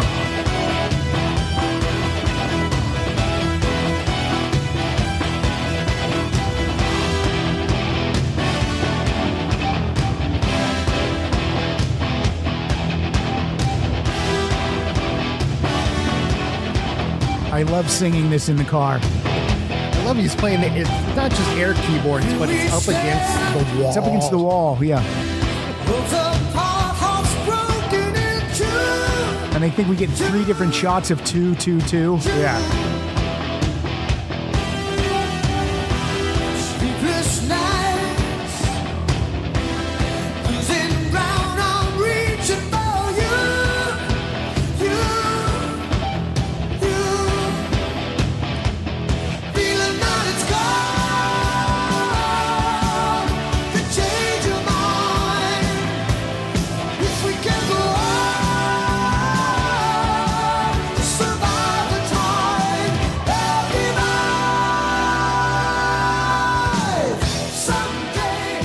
Steve Smith has such an incredible like drum roll in the middle of this song, which is just phenomenal.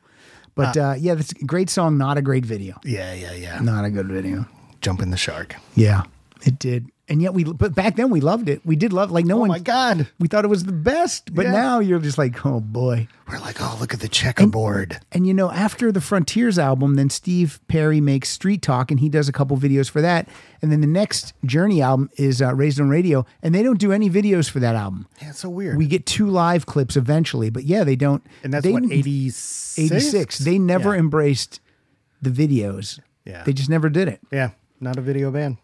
All right. This next one is shocking to me.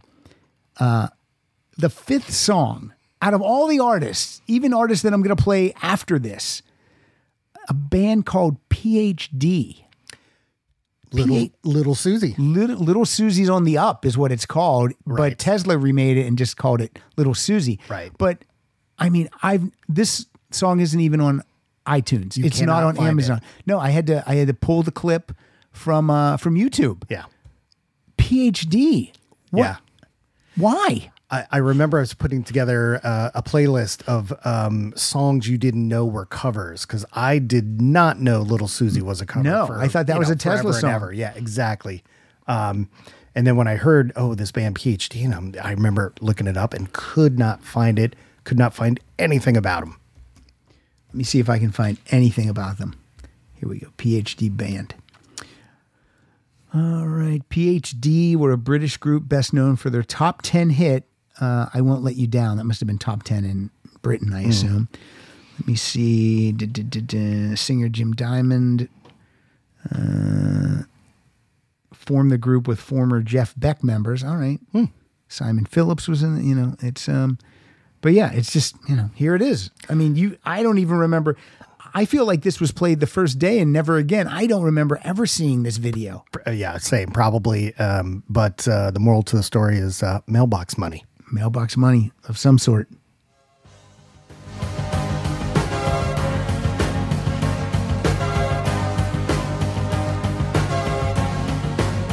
Little Susie's on the up.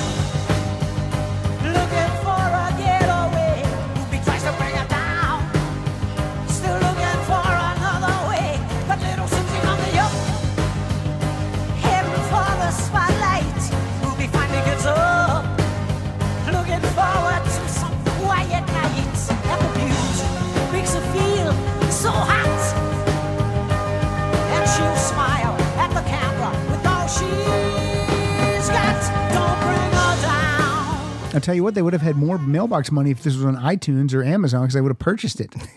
I like the song. I want to know who in the Tesla camp had the bold idea, who connected the dots, because as you hear that, obviously it's not a rock song. No. It's a synth pop song. Yeah. Who brought that to Tesla to say, hey, let's make this a rock song? Like, who even remembered? Someone with vision, Jeff, Yes. Someone- Yes. who knew what was up. But I think Was it Susie? Maybe Susie brought it to me. she could have Susie with a Z and an I. Yep. To your point about, was it ever even played again? I mean, MTV launched with numbers kind of different, but somewhere between 150, 250 videos. So not a deep, Right. And I think most of those were Rod Stewart videos. A lot of them were. They certainly were. So, you're kind of digging deep, but the fact that it was the fifth video, video. is pretty mind blowing. It is crazy. Speaking of fifth, what's your fifth song? Okay. So this is brings up one of my favorite memories, and it actually, I thought about it again today as I was in Burbank driving by Warner Brothers Studios in the backlots there. 97, I'd only been at MTV a couple of months, and one of my first assignments was to go out and work on the Fleetwood Mac reunion show, which was recorded at Warner Brothers in 97, which became The Dance, the live album, The Dance. This is a big deal because this is the 5 classic members back together again. Lindsay's back, and they're going to do their first concert for a select group of people. And I'll be transparent and say I was not a huge Fleetwood Mac fan. Like, grew up on them, classic rock. It's kind of like whatever. Right. And being in that room at that moment, there was so much electricity, and specifically on this song, because no one knew that the USC marching band, a call back to the actual video itself, Right. that the actual modern day USC marching band was going to come out. And it was just such a triumphant moment. And I just remember the goosebumps that I got just being there in that room. And here it is, Tusk.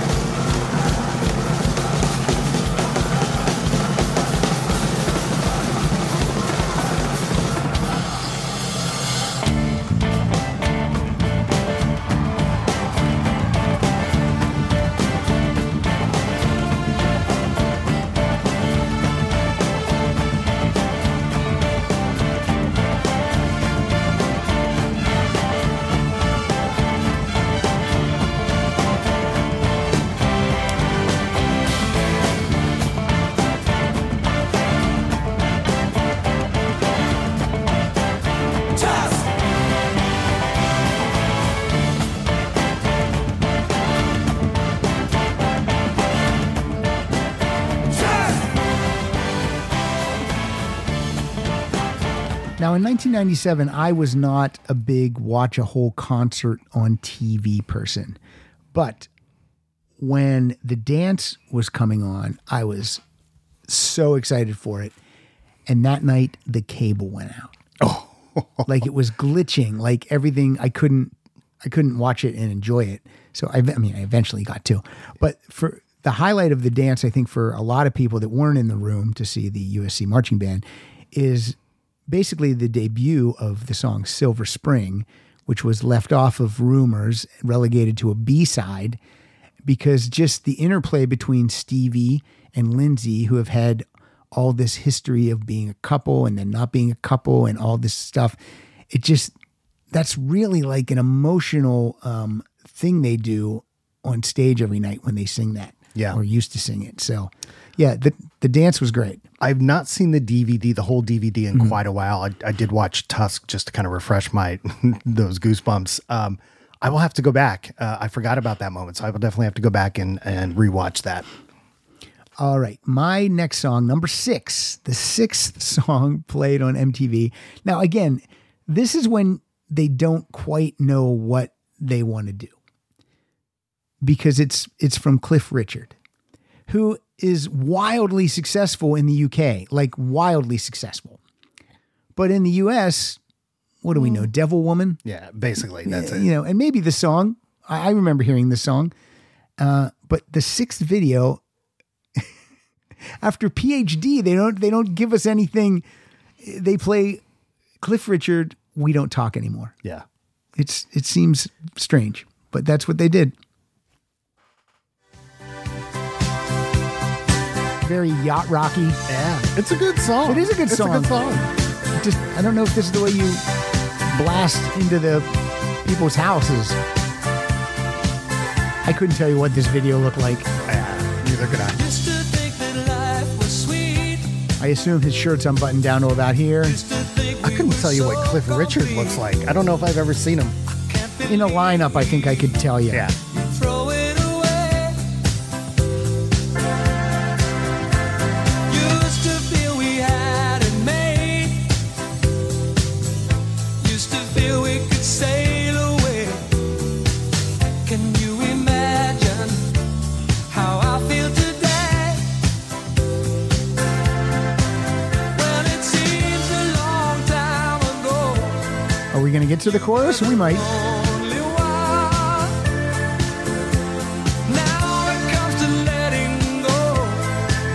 You are the only one. Come on, Cliff, give us a chorus. Do you know what you've done? It's so funny how we don't talk anymore. That's a great song. It is a great song. It's a great song. It's a great song. I wonder if we would like a Cliff Richard's best of. If we pick that up, would we be like, oh, I know a lot of these songs? And he was no spring chicken. Like he had hits back in the 60s, Yeah. right?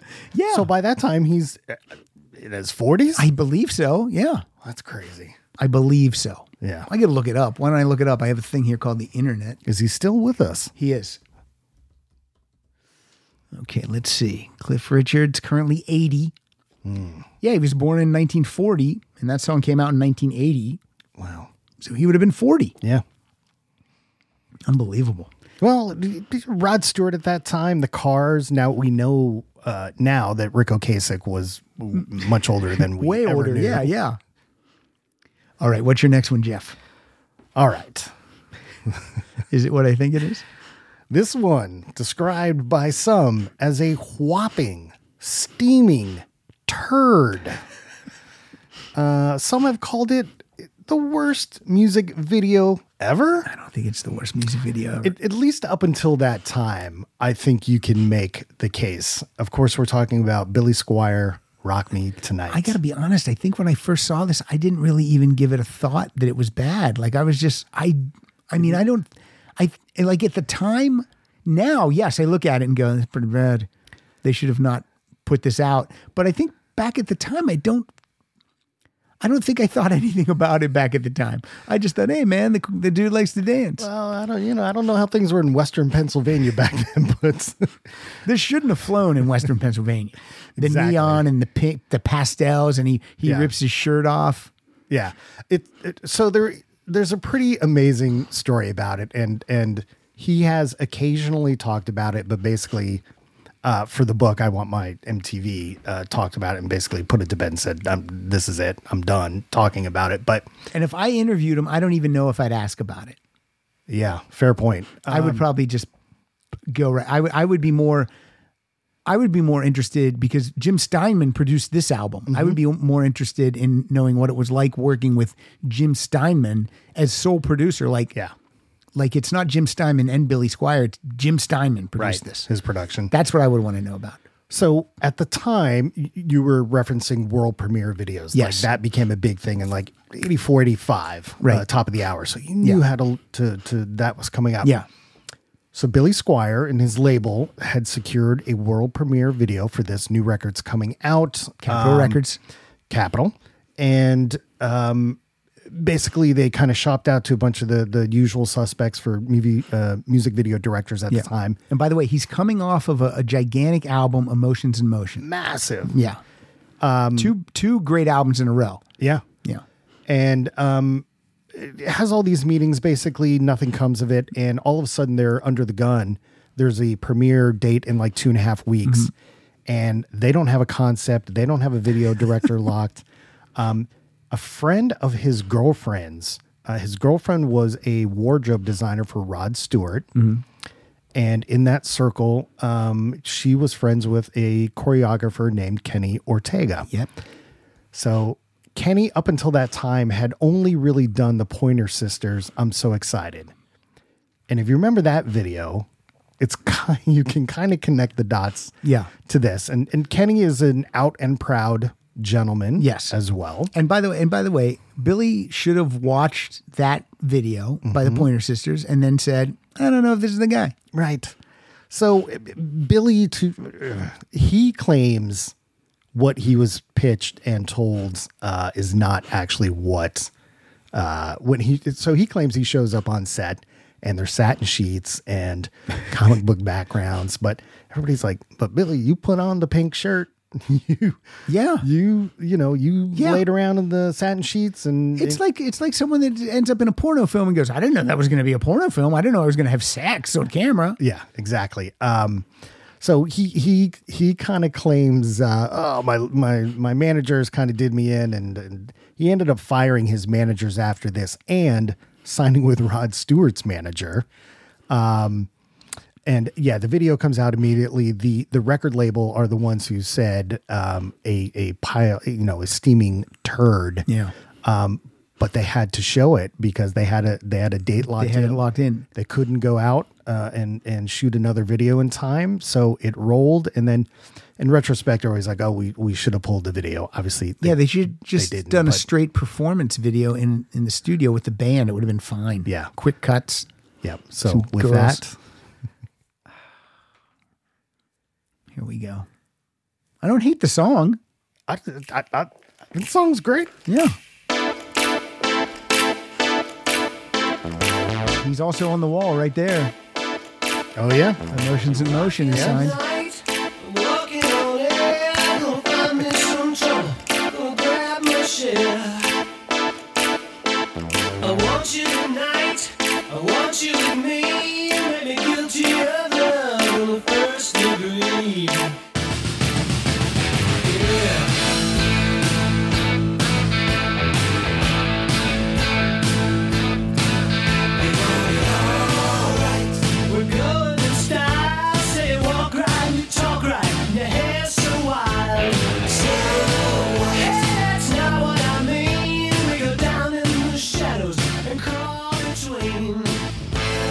His music, it's rock music, but it's funky. You can dance to it. It's got groove. It's got swing. He has a voice. No one sings like him. He has a distinct voice. A little nasally. Yeah. And yeah, we met him after a show. The concert wife, Suzanne Dillingham, and I, it was just the two of us who were left. And his person came out and he goes, "You guys waiting for Billy?" And we said, "Yeah." And then he goes, "All right." And he went and got him. Oh, and this was at a place in Anaheim where they put like a big like metal fence around like the venue from where we were waiting. It seems like a football field, and the guy goes and here he comes with Billy Squier. That's fantastic, and it's unbelievable because he just comes out and he's like, "Wow, you guys waited this long. So did you like the show?" And then just talked with us for like 20 minutes. I mean. It was incredible. It was one of those ones where you're like, what a nice guy. Yeah. And boy, never saw this coming, but Billy Squier, the most sampled guy in hip hop. Yeah. Talk about mailbox money like he doesn't. And he owns the masters. Exactly. Because, like, and whatever. again, get ready. This is where that sting about Pat telling the same story over and over again. After his band Piper disbanded and he got a solo deal with Capitol, he said the deal wasn't great. So he asked them if he could own his masters, and they were like, "Yeah, okay, whatever, whatever, sure. Yeah. Whatever." Piper, yeah, you can. Yes, Mr. Piper, you can own your masters. And I mean, the guy's got to be loaded because he doesn't go out and tour. He doesn't get on these package tours. It's not Rick Springfield, Billy Squier, and Loverboy. He doesn't need to do it.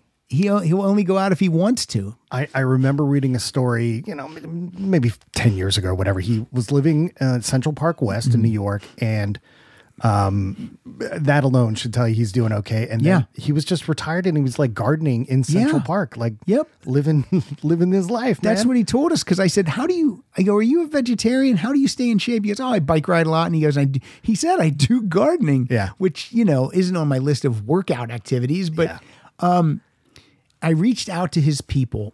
I tracked down his guy over the pandemic and I reached out to him to try to get Billy, on the show to interview him. And his guy just says, Billy has not embraced the Zoom generation right now. He's kind of tired of it. But I said, okay, but I'm going to reach back down the road. So I still want to talk to him. Oh, I think it'd be a great interview. I think he would have fun because he doesn't know what I know about him. Yeah.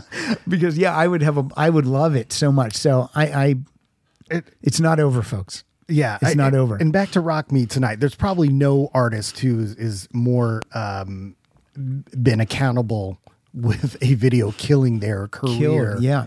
And again, when he was on tour with that album, Def Leppard was opening and just blowing him off the stage. Yeah.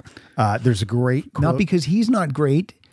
It's Def Leppard was just hungry and were ready for it. Yeah. There's a great quote from Phil Collin in the book about this time period and specifically about the video, and talks about being on tour with him at that moment and they loved him and whatever and ever. And then they all saw the video and they were all talking in the dressing room and like, yeah, he didn't read the 101 manual, how you don't dance around like that. You don't wear, pink satin, etc. But still a great artist, man. Yeah. Great he's artist. great.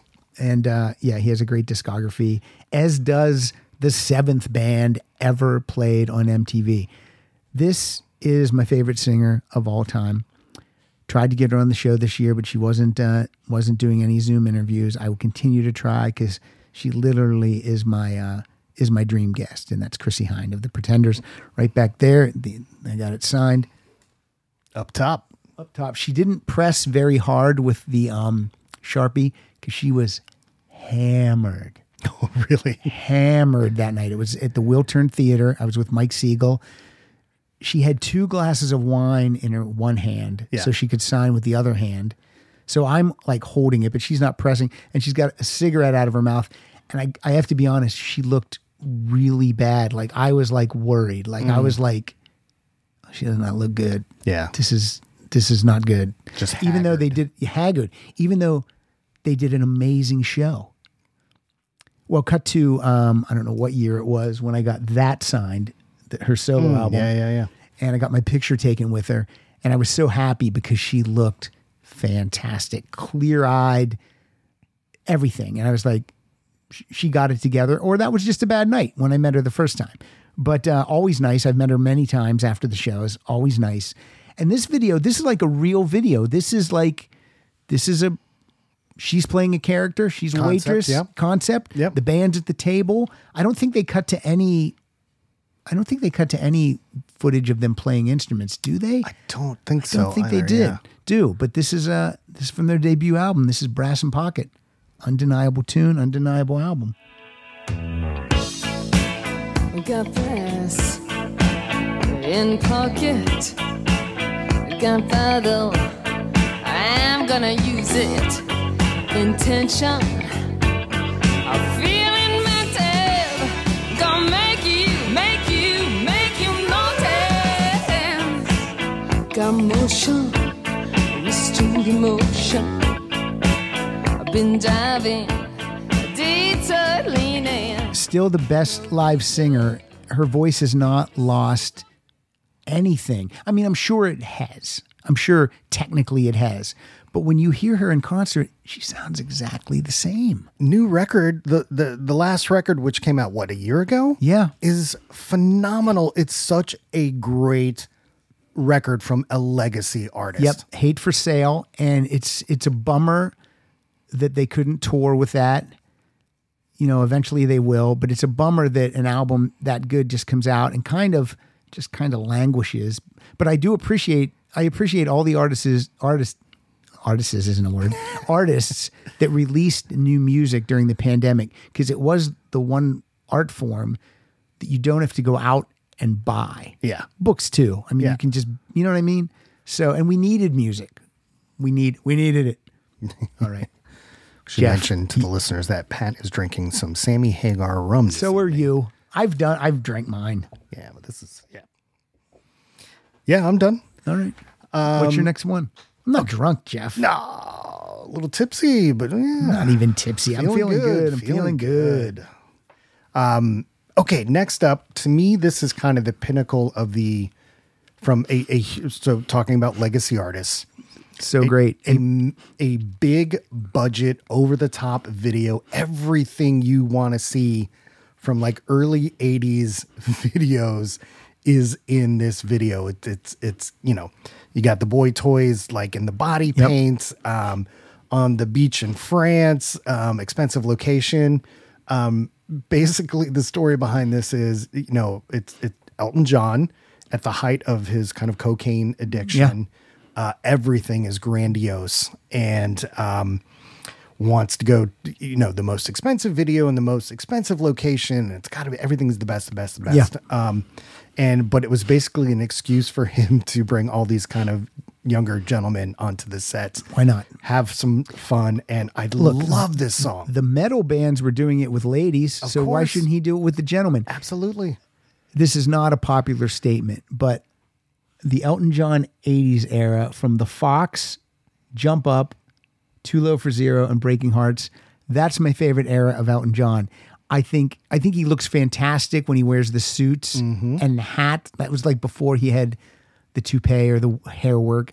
I think he looked so cool like this, and I love this. I love this song, and I mean, this album was a monster, and it was him reteaming with Bernie Taupin. And I love this guitar solo. I know we don't talk about guitar when we talk about Elton John very Talking often. about but piano, but yeah.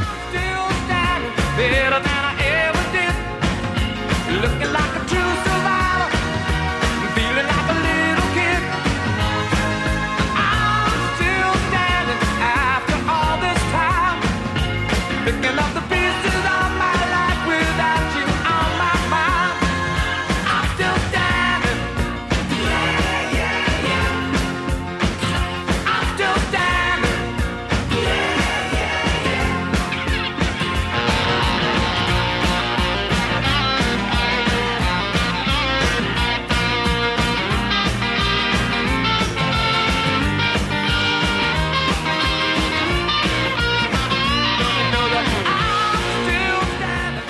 This video is so iconic that Elton John's Funko Pop figure, Is it from the video? it's from the video with this white suit and the cane. I want to make sure that Davy Johnston is the person who played that solo, because sometimes you'll get a Steve Lukather sneaking in there. But let me Stunt see. guitar solo. Let me see. It appears like that is definitely Davy Johnston, Elton's longtime guitarist.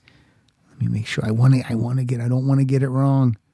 I do not want to get it wrong. Yep, that's him. Good job. Great guitar Nice. solo. Great song. And that was on MTV constantly. It was. And again, this is a big comeback album for Elton.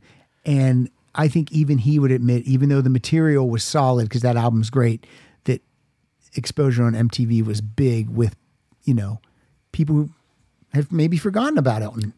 Another great example of an artist, 70s era artist who made the transition, eventually embraced the medium, and as a result, went to a different level. Yep.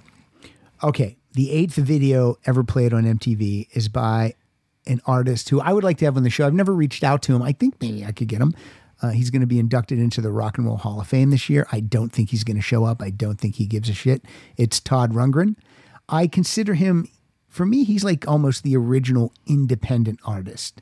Like he never really did anything that he didn't want to do. He always just seemed to, Interesting side. hi. Hi. Hey, What's Pat. up? Hey, Jeff. When did you get here?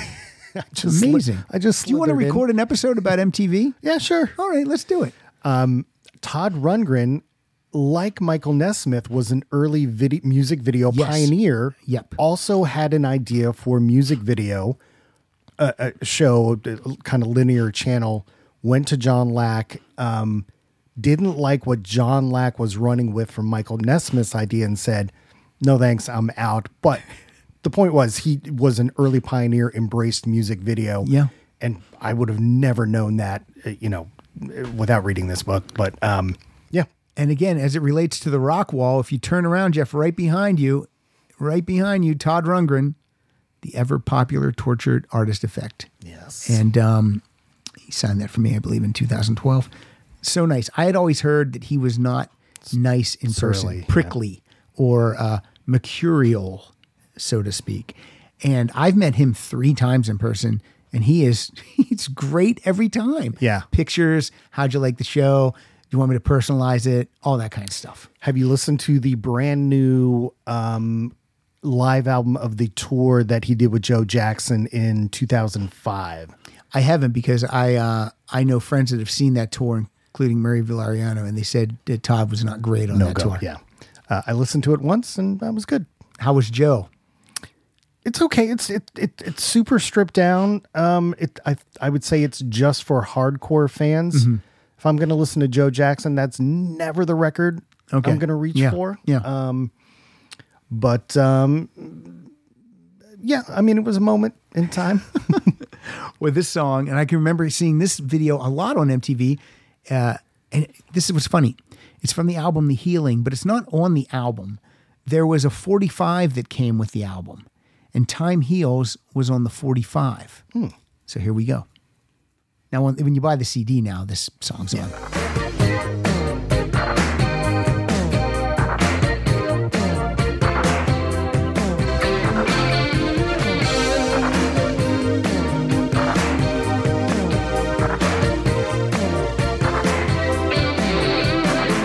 If you're bleeding, then everyone can see you're bleeding.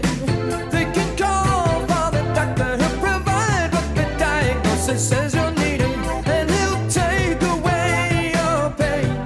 But if your heart has been broken and you don't wear it on your sleeve, no one can tell.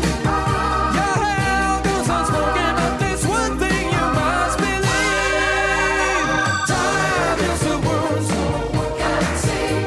Time heals the wounds that no one can see. I love the Todd Rundgren songs that sound like this, with the all that kind of stuff. Did he record a video for Bang on the Drum? I don't know if he did a video for Bang. So my Bang the question Drum. is, was this the last time we ever really saw Todd Rundgren on MTV? I think he did a video. He might have done a video for a song called "Something to Fall Back On" from the acapella album, which was a couple years after this. And it got some spins. Got a little bit of spin. Yeah. Okay. Yeah. But yeah, he wasn't as much as he liked the video. Once MTV came, he didn't really embrace it. Exactly. Yeah. Hey, it's Kaylee Cuoco for Priceline. Ready to go to your happy place for a happy price? Well, why didn't you say so? Just download the Priceline app right now and save up to 60% on hotels. So whether it's Cousin Kevin's Kazoo Concert in Kansas City, go Kevin, or Becky's Bachelorette Bash in Bermuda, you never have to miss a trip ever again. So download the Priceline app today. Your savings are waiting. Go to your happy place for a happy price. Go to your happy price, Priceline. All right, what's next for Jeff? So Pat Francis, Hi. what year would you say the first VMAs took place in? The first VMAs. That would be Video Music Awards. I know what it is, Jeff. Wow. Was it right from the jump? I'm going to say 82. It was not right from the jump. It was 84. 84. Do Okay. you happen to remember who were the first hosts? Okay, I'm going to throw a guess out there. Was it Eddie Murphy and Joe Piscopo? You're close. Definitely Eddie went on. I don't know if Joe did. I'm going to say Joe did probably two. You know, he's from Jersey. I did not know Yeah, that. he's from Jersey. Jersey guy, huh? So it was Eddie Murphy, though, right? No. It wasn't Eddie Murphy? It was co-hosted by Bette Midler. Oh, my God. Wait, And- oh, Go ahead. Dan Aykroyd. Yes. Danny Wow. Aykroyd. Yeah. Wow. And That's crazy. what video, if you had to guess, pretending that you didn't see the list and what's being played next, won the video of the year for the very first VMAs? I'm looking at your list, but I would have no idea. Tell us what it is. It is the Cars, You Might Think. Oh, wait a minute. For some reason, that's not on my list. Because, I did know, because I knew 100%, but since it wasn't on the list, hold on, I have the song. Of course I do. Yeah, iconic video. If you think about that, really kind of that summer and those two videos, between Drive, You Might Think, and Summer. Magic. I'm sorry, Magic. Yeah. I mean, they just owned, that year. I like the Magic video a little better than You Might Think, because the fake. I just like Jesus him. walk. I just like him. I just like it because it's out. It's by a pool. It's the sunshine, and it's amazing. Yeah. So here we go. You Might Think. And I did know this. I did know it.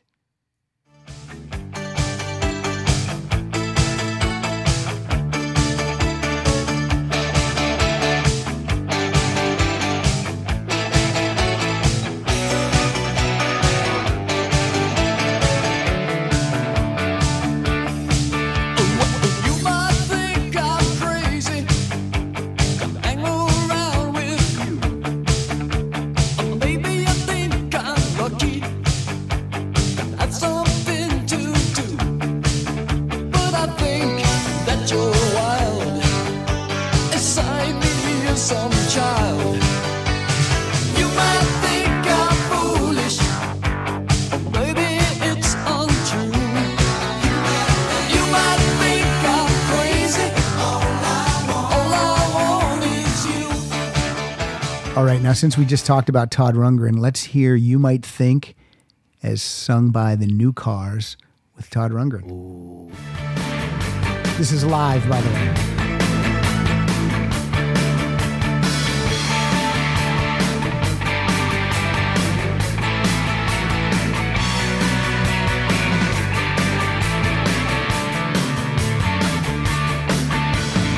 You might think I'm crazy to hang around with you. Maybe you think I'm lucky to have something to do. But I think that you're wild, inside me is sunshine. You might think I'm foolish, baby. And yes, Jeff, I saw the New Cars twice in concert. No, I was just about to ask you who was in place of Benjamin Orr, who played bass. Chasm Sultan from Todd's band and from Utopia. Okay, got it. Prairie Prince from the Tubes was on drums. Yep. And then Greg Hawkes on keys and Elliot on guitar. When I interviewed Elliot, or when Christy and I interviewed Elliot, I told him that I felt like the New Cars rocked harder live than the Cars ever did, and he agreed, because the Cars is not. I only saw them once, yeah. 87, and they were horrible. And I saw them on the reunion tour when they came through after Ben had passed, and they just kind of stand there. Yeah. It's not an exciting show. Nope. I'm sorry. The records are great. Live presentation, not good. Not good. All right. The 9th video ever played on MTV is from REO Speedwagon. They became a video band, but in 1980 with High Infidelity, they had, they were more performance pieces. And this is Take It on the Run. It's number 9. This is a great guitar solo in it, if I remember. Gary Richrath, very underrated. Heard it from a friend who heard it from another. You've been messing around. They say you got a boyfriend. You're out late every weekend. They're talking about you and it's bringing me down. But I know the neighborhood, and talk is cheap when the story is good, and the tales grow taller on down the line. But I'm telling you, babe, that I don't think it's true, babe. And even if it is, keep this in mind. You take it on the run. Finally, their 9th studio album breaks through. Dude, so that's an example of, like, of course, I knew the hits, but when I listened to that REO episode, I had no idea how many albums before, and that he left the band and then came back. Had no idea. It's insane. It is. And I think over on the door, I think I have an REO Speedwagon album signed that they just signed for me. This was one of the last concerts I saw before the pandemic hit. And I went with Mike Schmidt. And at the end of the concert, Mike's like, that's a home run. They were good? They were great. Yeah. They were so good. Because the version of the band that's together right now, they've been together since 1990. This version has been together longer than any of the lineups, including the classic lineup. So they're like locked into each other. It's so good. Kevin's voice was, because it can be a little... Kevin's speaking voice is a little frail. And, but that night his singing voice was pretty good. Yeah. Okay. But it's a little frail is the word I will use. Did they do 157 Riverside Avenue? Oh, such a good Of course song. they did. Yeah. Of course they did. And they all signed after the show. And Kevin was with his wife and had a handful of stuff. And I thought, he's not going to want to do this. Like all, the other members had all signed. So we're waiting for Kevin. And I didn't think he was going to sign. It just seemed like he was, no. Yeah. And he said, yeah, follow. He's like, yeah, I got to get over to my car. And so I say, does that mean you want us to follow you over to your car? Because I don't know what they mean sometimes when they say things. And he said, yeah, everyone come over. Now, when he invited you back to his hotel room, what was his? I'll tell you what, he's a gentleman because he made sure his wife was in the car first and shut the door. Then he put all his stuff in the car and shut the door. And then he had time with, I think there's 8 or 9 of us. Then he had time with the fans. I love that. But yeah, it was really cool. I was like, there we go. And I think he's been married. I think him and his wife are like one of those couples that have been together for 30 years or so. Like Dennis DeYoung. Like Dennis DeYoung. So we're back to Jeff's playlist. Here we go. I don't know what's coming up next. All right. So this is, I think it's around 86, 87. This is a song I had completely forgotten about and certainly forgot about the video, but came up in a Name That Tune at some point over the last 6-8 months that we were playing during the pandemic. Yeah, I will have to. Yeah, Jeff, you were one of the Name That Tune participants. I think we were both there pretty much on a weekly basis for a really long time. Yeah, a good couple of months. Yeah. I mean, honestly, it was something to look forward to, and they're still playing it. I told them I'll come back when the winter starts again. Next pandemic? Yeah, next pandemic. But great fun and something to look forward to on a Saturday afternoon when nothing's happening. Absolutely. I've uncovered so many lost classics from that game, and this is one of them. So it's Peter Wolf, Come As You Are, and the video, if you don't remember, please look it up on YouTube. It's essentially a one-take video where Peter hops through an entire set and all of these things, almost like a Rube Goldberg kind of scenario. I'm sure there was some camera trickery and wasn't actually all one take. Right. But iconic, and there had definitely never been a video like that up until that point. And the song is Come As You Are. And I have a story about this song after we're done. A story I've told before. Get that sting ready.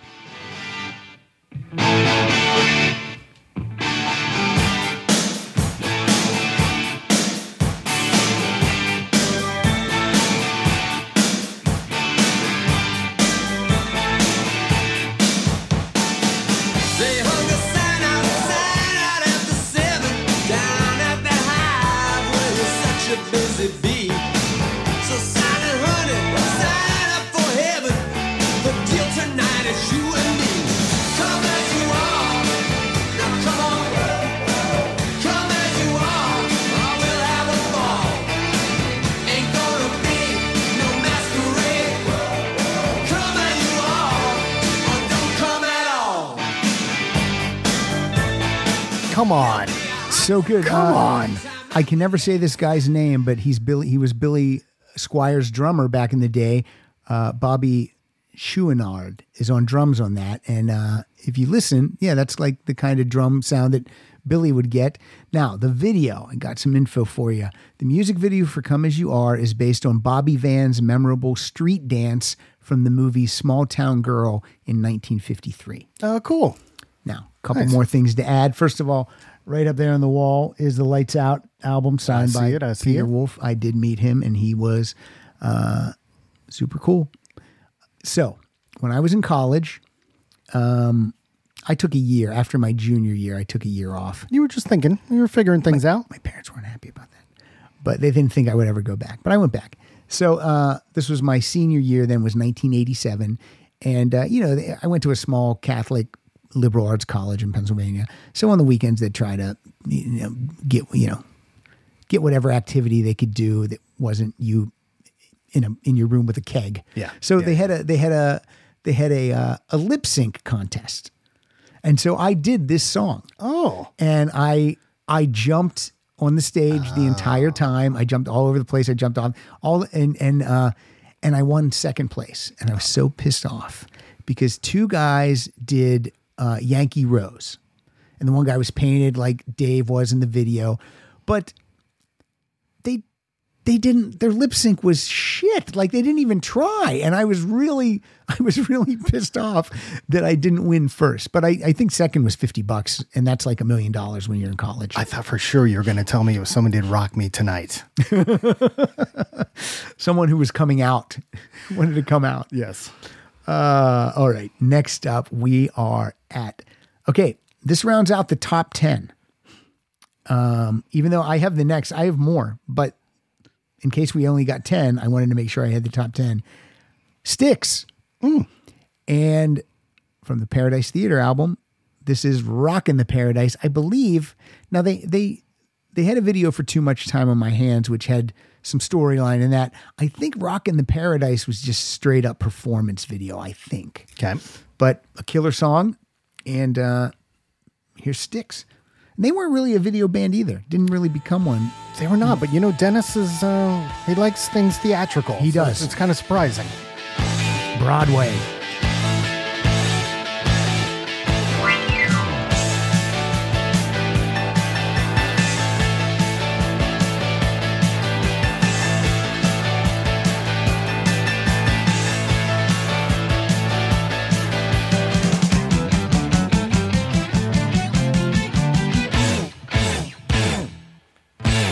What you doing tonight?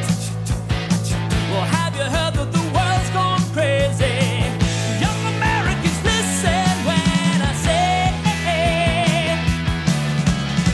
there's people putting us down. I know they're saying that we've gone lazy. To tell you the truth, we've all seen bad today.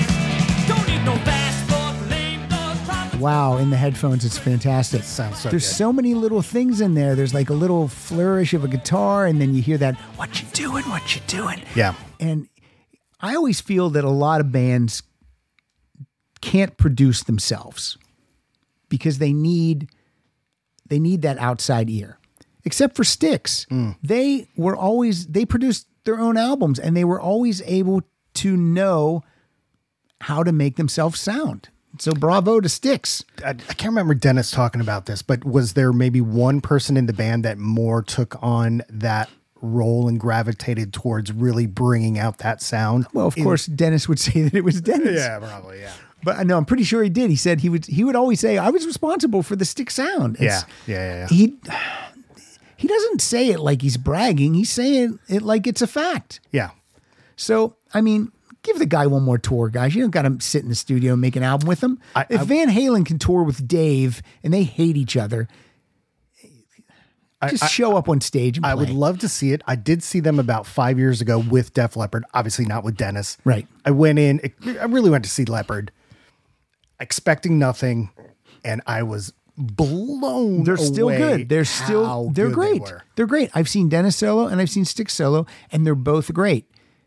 But The songs, you forget Yeah. how many and how good those songs are. Yeah. Like Lorelei. I know. Like, you never hear that on the radio. No. But you hear that song, you're like, my God, that's a good Yeah. song.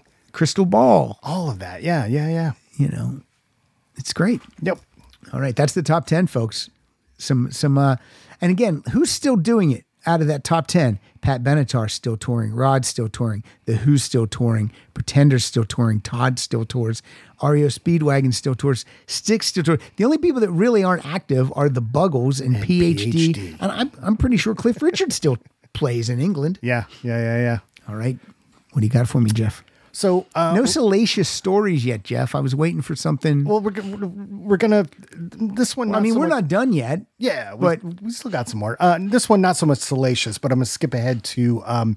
It's probably a band, Pat, you may not know. It's a Danish band called the Ravenettes, and this band holds a special place in my heart and memory because one of the most interesting, unusual, difficult work situations I've ever been in involves this band. Oh, thanks, guys. March 2003, I am working on MTVU's Spring Break. So MTVU was the college network that MTVU had just launched around that time.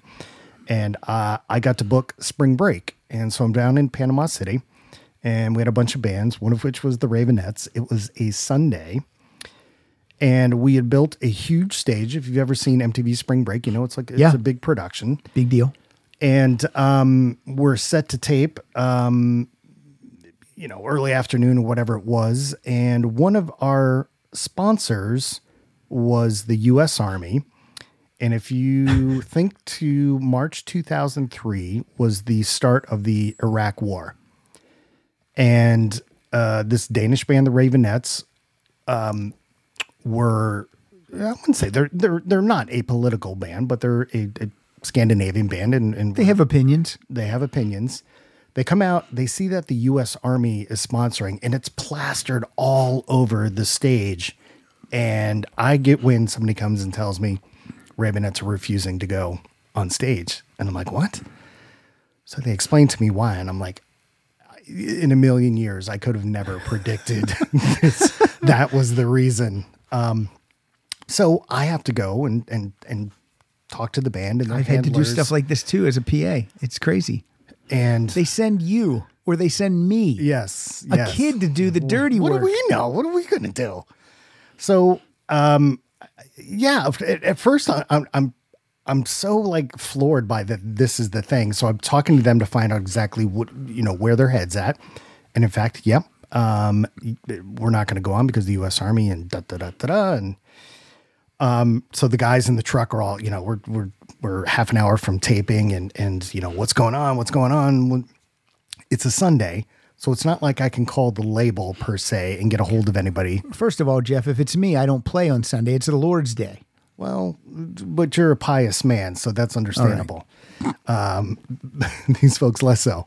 So basically the next couple of hours, it goes up the flagpole where ultimately they have to get the president of the label on a Sunday in March, and he's probably out at his beach house or whatever. Yeah. It becomes this just huge, kerfuffle. So And- how long is this before they're supposed to take the stage? oh, we've already passed. Oh, So- really? So there's no one. So did you rejigger the order? Yeah. So basically, I think I first got wind of it maybe an hour, half hour somewhere before they were supposed to tape. So fairly last minute thing. So we blow past the original Okay. tape time. So now everybody's scrambling.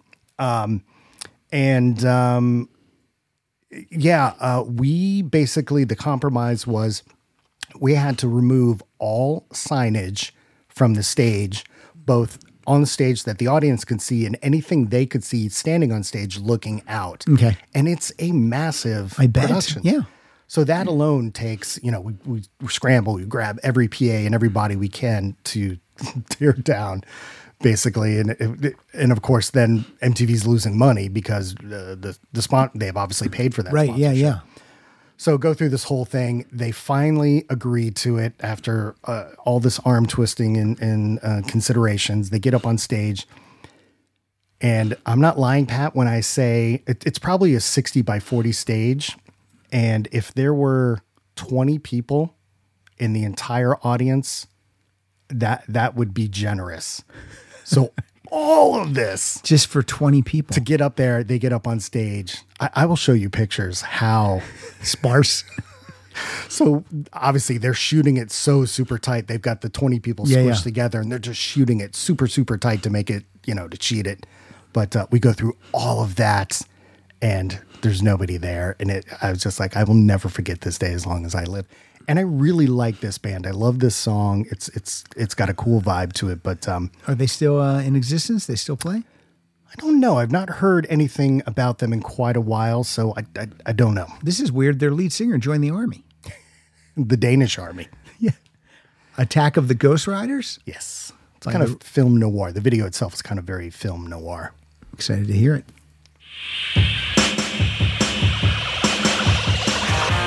It sounds a little doing that thing you do. Lipstick on my face, thunder in the sky. The shades are drawn.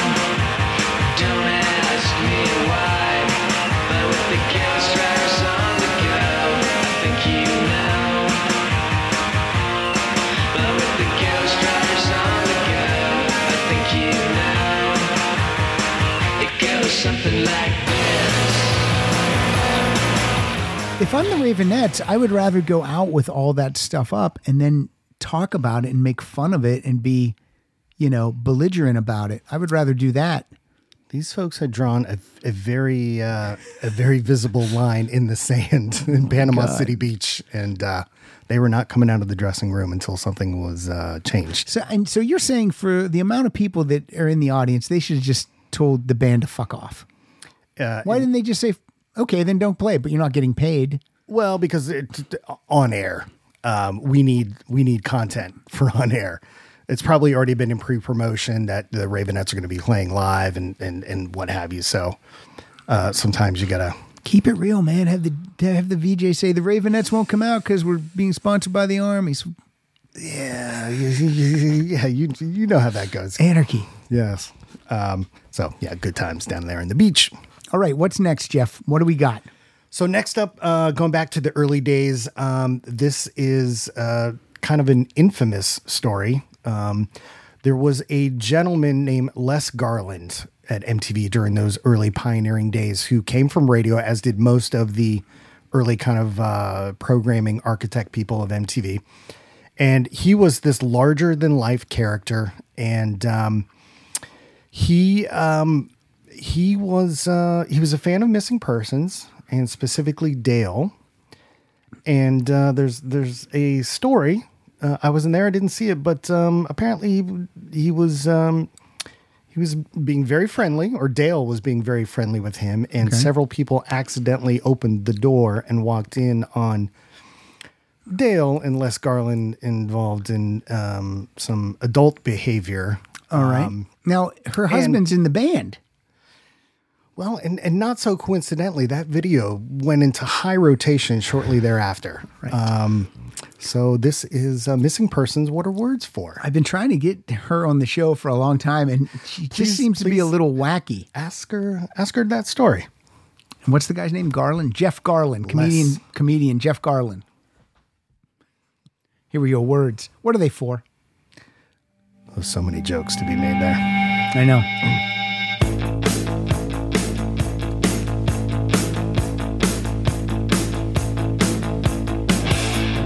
Do you hear me? Do you care? Do you hear me? Do you care? My lips are moving and the sound's coming out. The words are audible, but I have my doubts that you realize.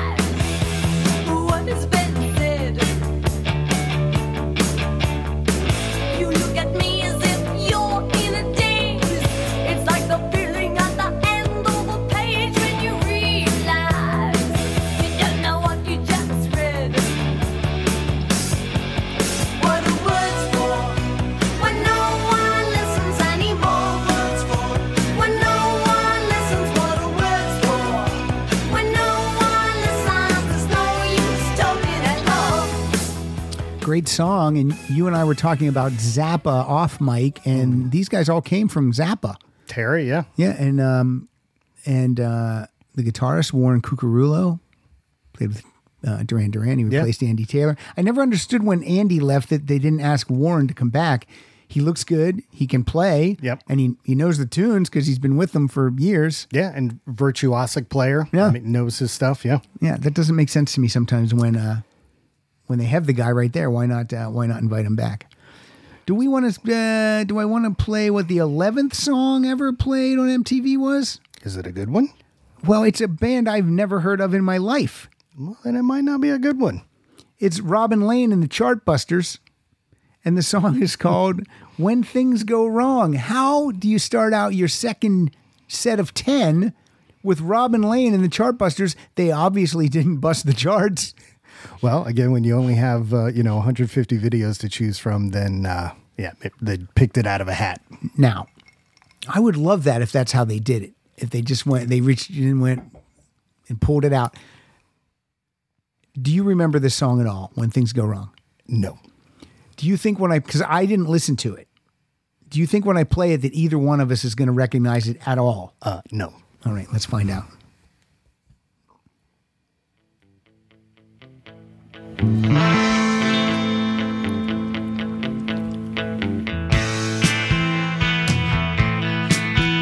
Little REM-ish. Yeah. Jangly, yeah.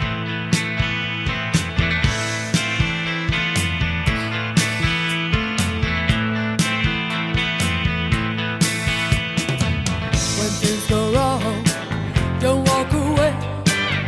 That'll only make it harder. Why you want to run away? That won't get you any farther. I don't know how to do any more for you. You say I don't love you enough. I don't know this at all. No. Never, nothing. Nothing. Zero. $1 million. Couldn't tell you. Wow. Yeah, that's obviously their claim to fame is, hey, we were the 11th video ever played. I know, right? I mean, this is interesting. In the next set of 10, because I actually have the next 10. I'm not going to play them, but the next set of 10, 1, 2, 3 of the artists that were played in the first 10 are also Repeated. Different songs. Do you know who the first artist to ever be played? Twice? Yes. Well, I'm just going to say Rod Stewart because... You think? Yeah. From Atlantic Crossing, 1975, Sailing. This had to just be him like sitting, I don't know. Yeah. Do you remember on the seen this sand. video? I can't remember it at all. I know the song. I am sailing. It's got to be the most boring video. Yeah. I like the song, but it's got to be Across the sea. he's got to be on a boat, right? With wine. I hope so. am sailing. Festooned in all white. Stormy water. Now, what I'm going to do now is I'm going to just click and we're going to go straight into the song that followed this. These would never be programmed back to back on any radio station at Train all. wreck. Here we go. Wow. There had to be a commercial break.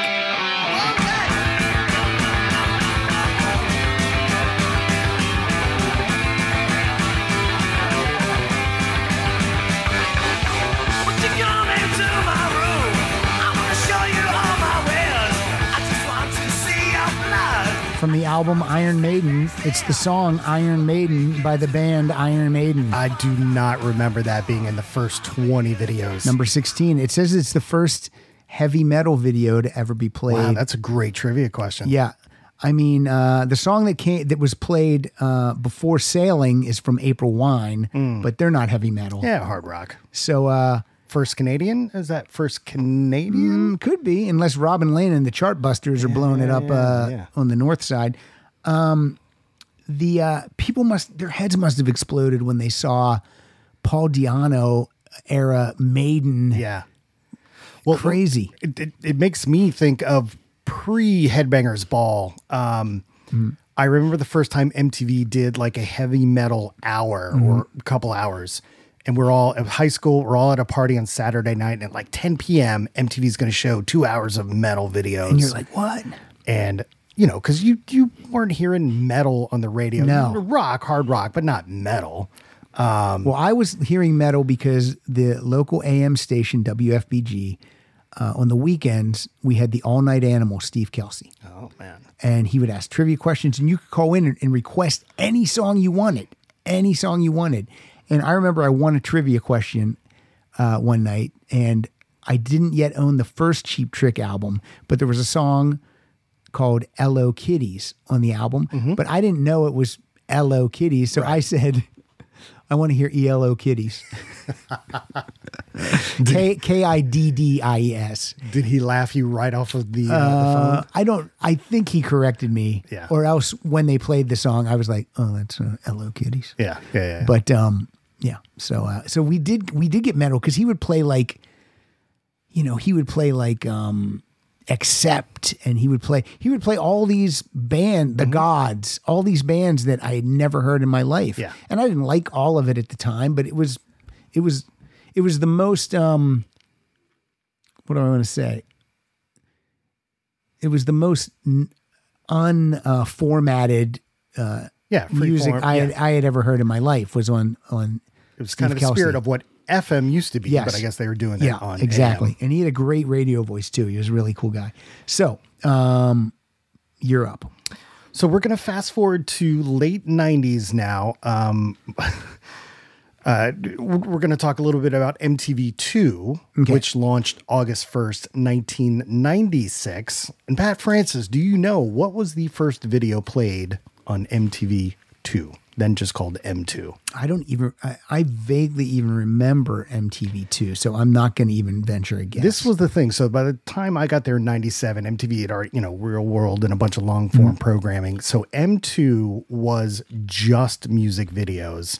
So internally, it's the thing we all watched. It basically had the spirit of the original MTV. Gotcha. The first video was Beck, Where It's At.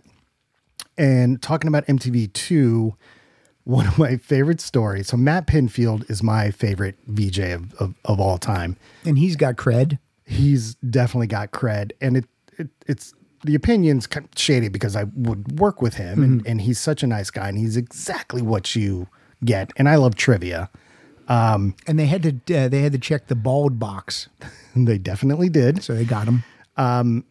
So late 90s, I'm working on an MTV2 launch in Jacksonville, Florida. Okay. Matt Pinfield's going to host. It is Our Lady Peace, Tonic, and a little punk rock band out of Philly called The Interpreters, who I fucking love. Nobody's heard of them. No. But they were getting spins on M2 at the time. So the problem was Matt Pinfield, this was on, I think it was either the show was on a Saturday night or Sunday night.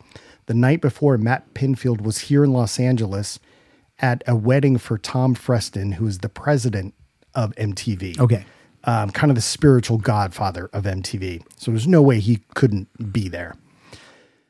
This was at the time, Matt, who I loved working with him. He's a great person. But at this time he was a partier.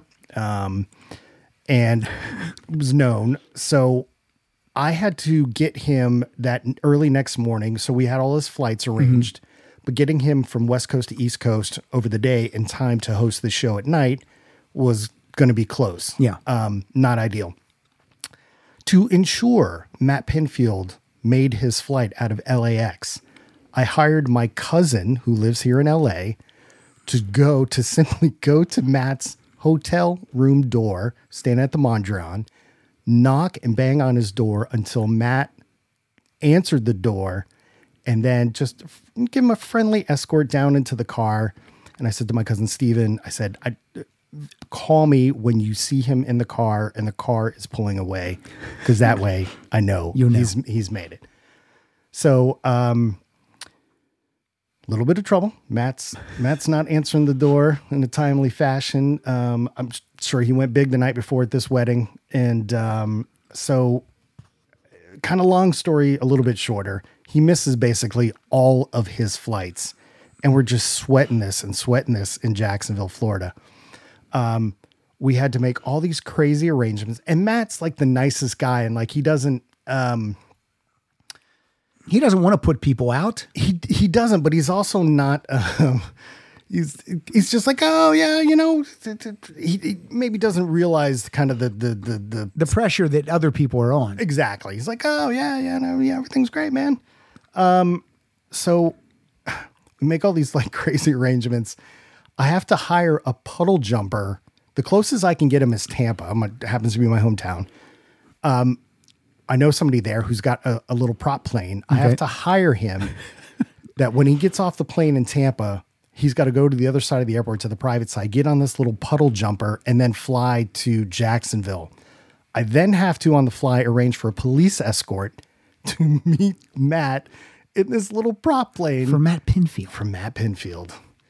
To get him to the show in time. So he misses the opener interpreters, but he gets there just in time. And I've still got the video to this day of Matt pulling in via police escort. And he's just like, oh, this is great. Fantastic. And just, great to see everybody. Love it. Great show. You know, Our Lady Peace had a couple hits. Tonic really just had this one hit. But this was a massive hit. And it's just a really good pop song. The video's kind of nothing memorable, but yeah, to kind of get to this story, here's Tonic. I don't know if I have this song. What's the song called? If You Could Only See. Oh, I have it. Jeff, it's right here. Yes. It's not a big deal, I told Jeff. you. The song almost didn't show up like Pinfield. Oh, I know this song. Of course. But if this came on the radio and you said, who sings this? I'd go, Silverchair? I don't know. Live? Is this live? Our love and what I must do. If you could only see how blue her eyes can be when she says she loves me.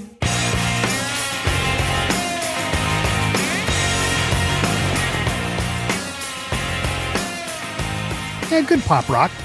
How come hits from the 90s, which I appreciated back then, now I'm bored with them, and yet I can listen to You Shook Me All Night Long for the rest of my life, and I don't get bored with that. Like I remember all these 90s hits. Like if you put together the top 40 90s hits of all time, I'd be like, oh yeah, I remember all these songs. I liked all these songs, but I don't like them that much anymore. Part of its age, you know, the time period, songs that when you heard when you were 16 just resonate with you because you attach them to memories. Okay. That's what they say. Okay.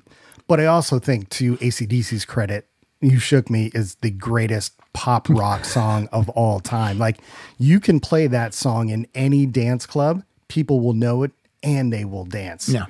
Name another rock record that does that. Yeah. I mean, that's why when, a lot of people lately have said, who's the biggest guest you've ever had on your podcast? And I go, it's got to be Brian Johnson from AC/DC. Yeah. I mean, they have one album that sold 25 million copies. I mean, there's can't, I mean. Yeah. And then my brother, of course, go, I don't know who that is. I'm like, oh my dear God, you're not 80. You're only 6 years older than me. You're not 80. He knows that song. He might not know AC/DC. Is he giving me the business? He's giving you the something. All right. Okay, next we're going to go back to the 80s. Not an artist you associate with MTV in any way, shape, or form, but this one Video of the Year, I think 89. Neil Young, This Note's for You, which was basically taking the piss out of... Yeah, he was saying F you to MTV. Basically. F you MTV, F you for, kind of corporate, labels started to get bought up by corporations, and there's a lot more money kind of flowing into music from corporate sources, and this was his middle finger to that. Yeah, because This Bud's for You was the ad campaign for Budweiser. Yeah. We'll talk about Neil Young in a minute. Here he is. This Note's for You.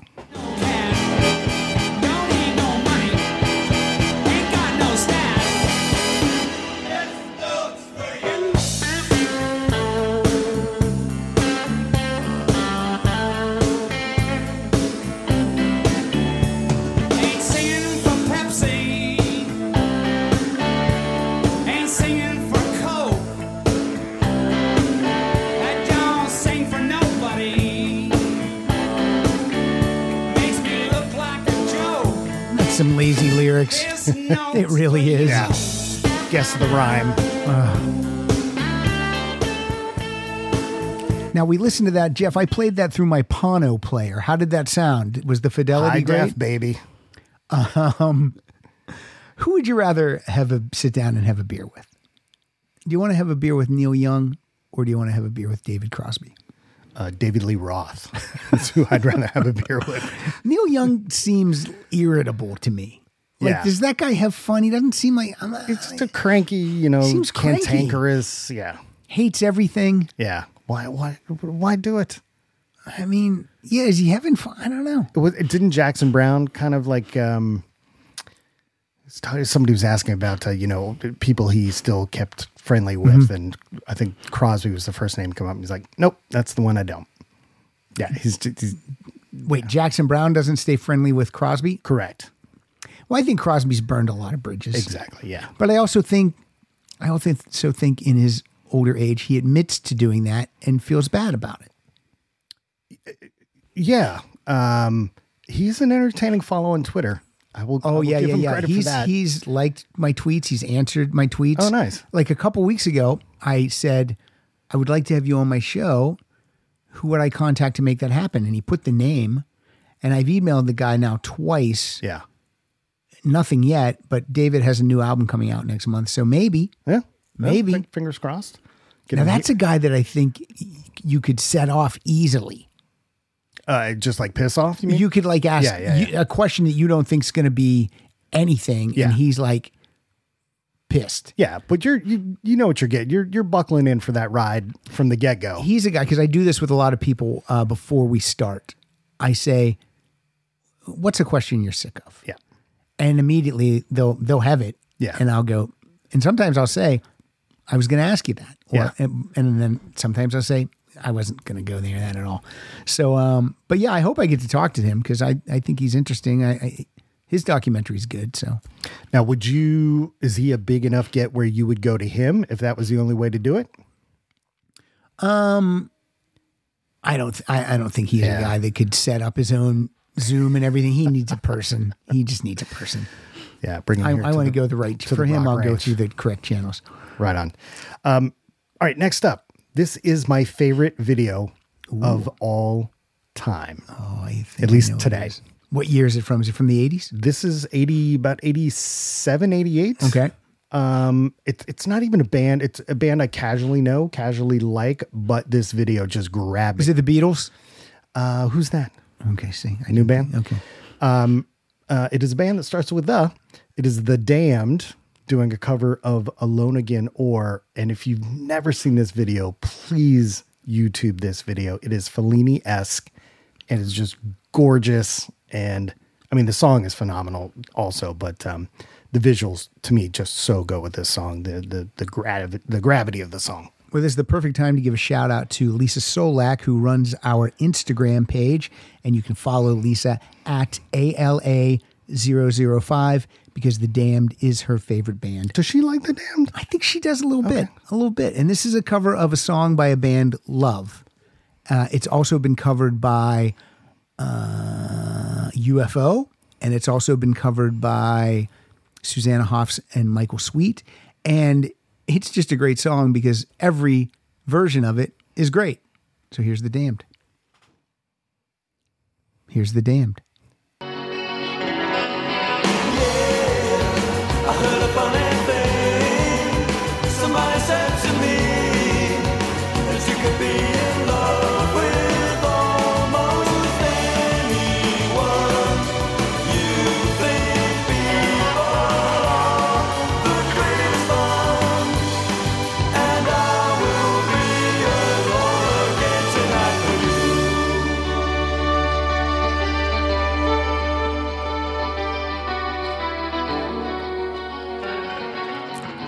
Put a potato chip in my mouth during that song. And now I'm crunching. Salty. And tell me about the video. What do you like? Why do you like it so much? Like I said, it's Fellini-esque, which, I say that. Have I ever really seen a Fellini movie? Probably No, not. but people, when you say Fellini-esque, I think people that are of somewhat intelligent know what you mean. It's stylized, right? Yeah. Like heavily stylized things that don't necessarily make sense, but are visually interesting, like just capture your attention.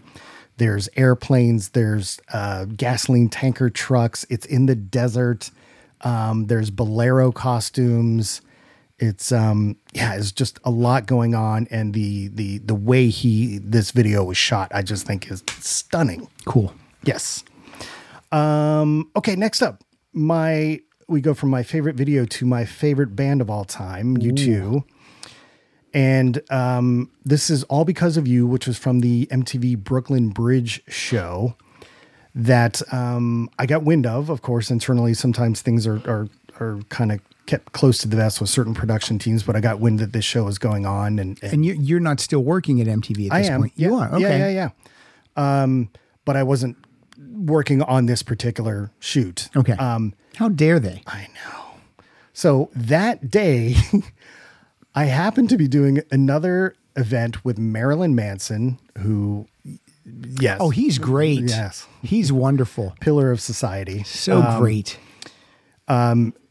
It was a program. It was a program for MTVU where we took artists and we surprised a college classroom with this artist, and this artist taught class for a show. So I was taking Marilyn Manson down to Philadelphia to, I think it was Drexel University, if I remember correctly. And we're going to surprise this like art history class. The beautiful students. Exactly. Okay. With Marilyn Manson, which in of itself was crazy. And this was peak Manson and weirdness and the whole thing. And silly things that we had to do to make this thing happen. I saw him in a parking garage out here. It was underneath the Virgin Megastore on, I think it's on Sunset. And I believe he was with Rose McGowan. And he gets out of the car and he's got a pink fur briefcase that he's just carrying. For the drugs? I don't know what's in it, but I'm just like, oh, there's Marilyn Manson. Oh, and he's got that briefcase. Yeah. All right. I'm going to say the beautiful drugs were drugs there. So we do the Manson thing, and it's cool. It's interesting. He was actually entertaining, held the class. I mean, he's a knowledgeable guy. Yeah, we're talking about Marilyn Manson 17 years ago. Yeah. So, but the entire time in the back of my head is I got to get back. To that U2 show, the tapings at like 4:00. I came back. I maybe saw a half an hour of it, but it was spectacular. And I think in particular, this song, All Because of You, which I think is a great U2 song, a little bit underrated. You don't ever hear this on the radio anymore. So this is the live version from that. And this whole concert's on CD. You can get this concert. Yeah. So here we go. All Because of You. I skipped it. Hey man, I don't edit. Come on, Pat. I'm not editing this out. What kind of rookie?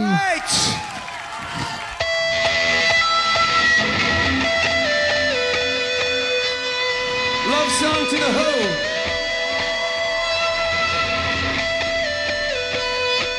All right now.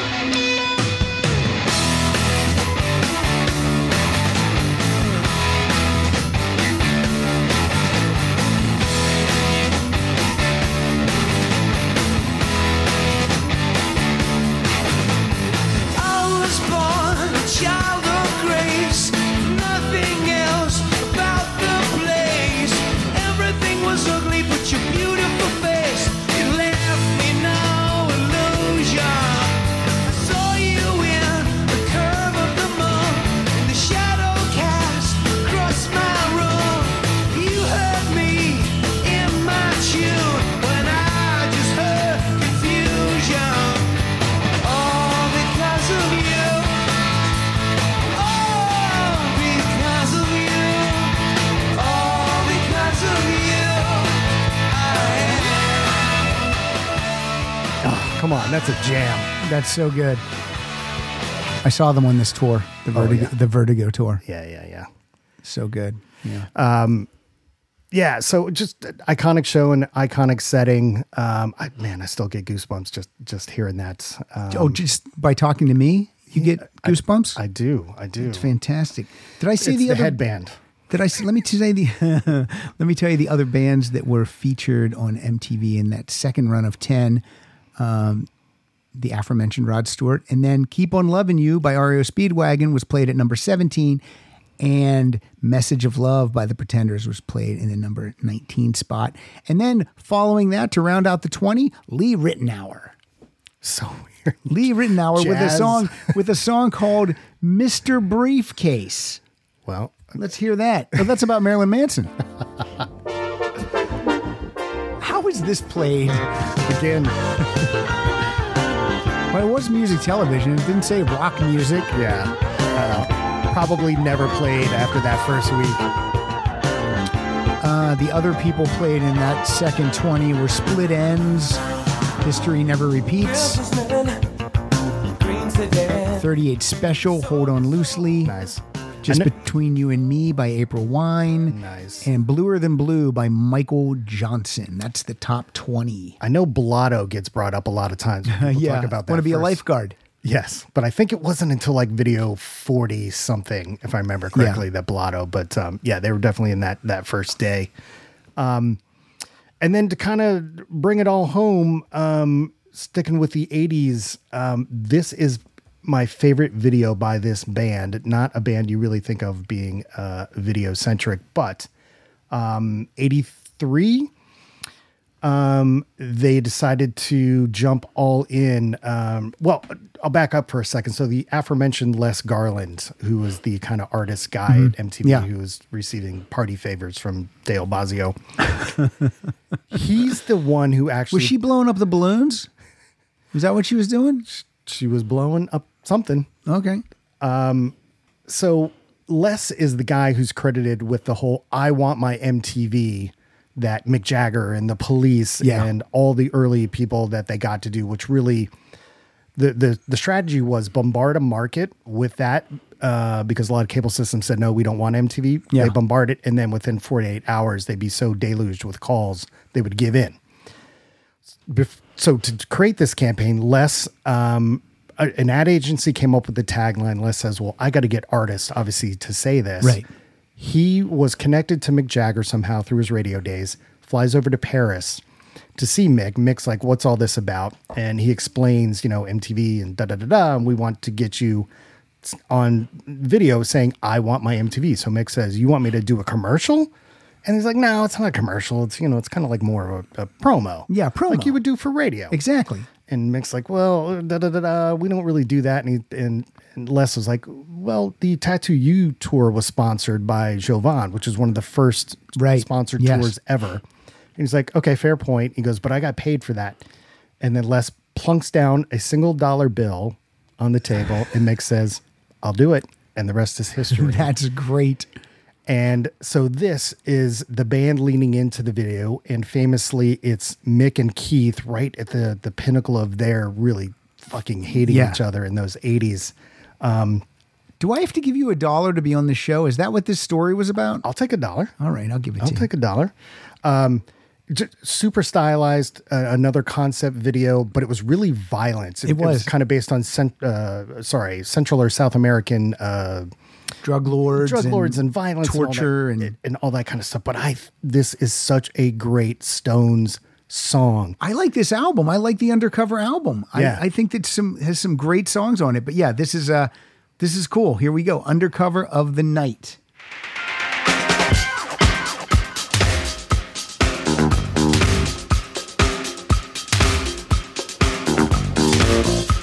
Bill Wyman still in the band on that bass.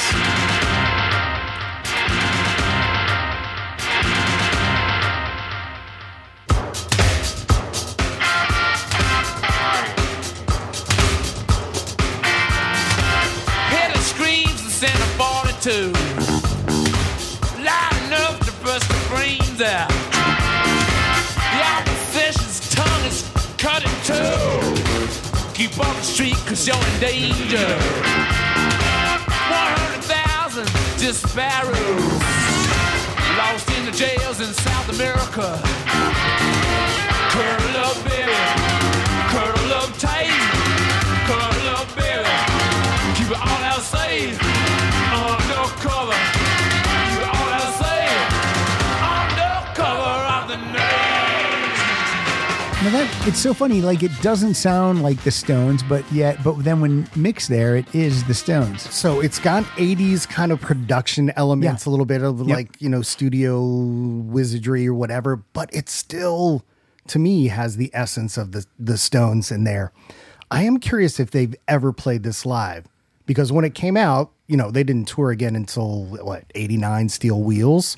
Let me look up, because I have tons of officially released Stones albums. So let me see, because they've released a ton lately. But I feel like that's a lost classic that maybe never made a set list. Let me see. I'm looking it up in my iTunes. That's where I'll find it.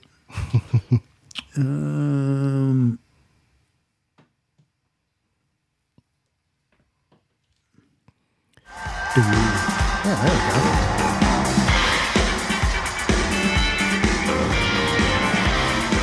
Steel Wheels live tour. They did play it. Sounds like they did.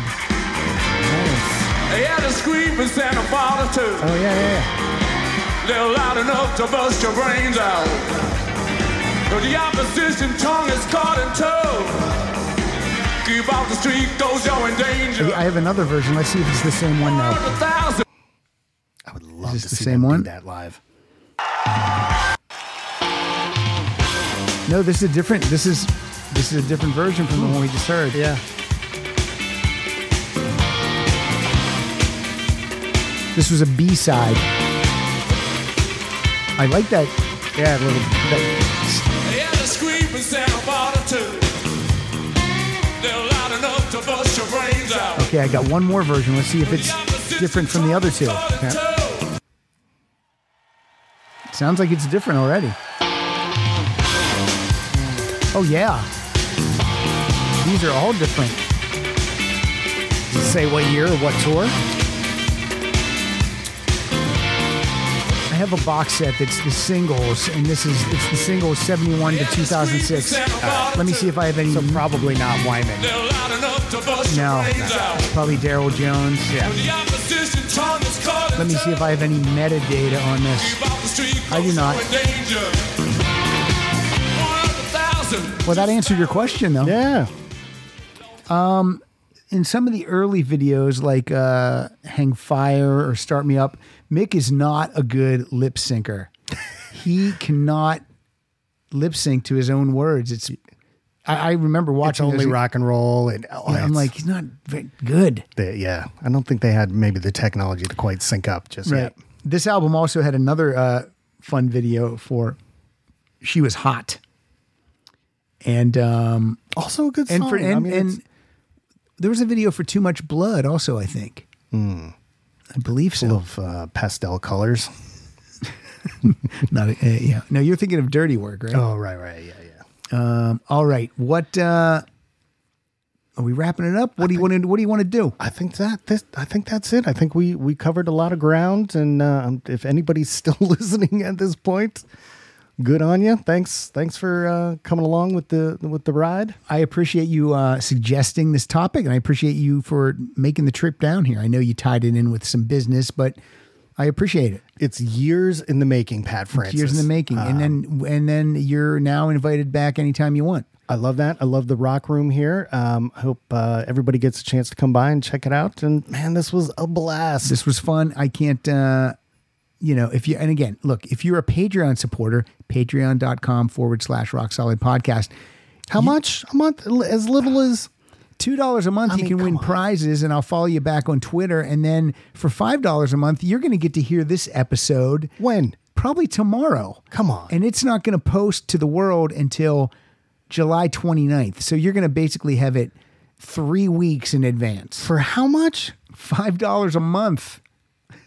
Come on. What's that? people. $1.25 a week? Come on. I can't. You said there would be no math. Now, also for the $5, you also can win prizes, and I'll also follow you back on Twitter, and you also get to participate in the Patreon curated episodes where I'll throw out a topic and you guys can send in an intro and a song, and you'll be played right here on the show. I love that. So $5 tier is the tier, people. I just Do bought it. the Murray Surfing with Murray package. Please do. And let me tell you, Please do. I'd appreciate that. For God's sake, buy it. It's so funny. I tell people if everyone listening right now would go and sign up for just the $2 tier, it would literally be life changing. And Jeff and I have this conversation all the time because Jeff is always telling me to go crazy on promoting the Patreon page. You're a content creator. Content creators deserve to be paid for what they do. I'm going into my 11th year. I have never missed a Thursday episode. And during the pandemic, I think I released 92 episodes that year because I was doing a Monday bonus episode every week. And again, I always tell people it's not digging ditches. It is fun. We just had a lot of fun here tonight. But there is work and there is cost involved. So anyway, I appreciate you for always, what do I want to say? Singing my praises, Jeff. I appreciate it. Listen, So I can attest that you spent money you just had to buy something off of iTunes. So yes, you're spending money. Yeah, I mean, it used to be the co-hosts would bring their songs on a flash drive, and I would let them. Now I just say send me your list, and I'll get them all ready. What year did you start? I don't know, 11 years ago. I'd have to Floppy go disk? back. It's crazy. No, I flash drive, floppy disk.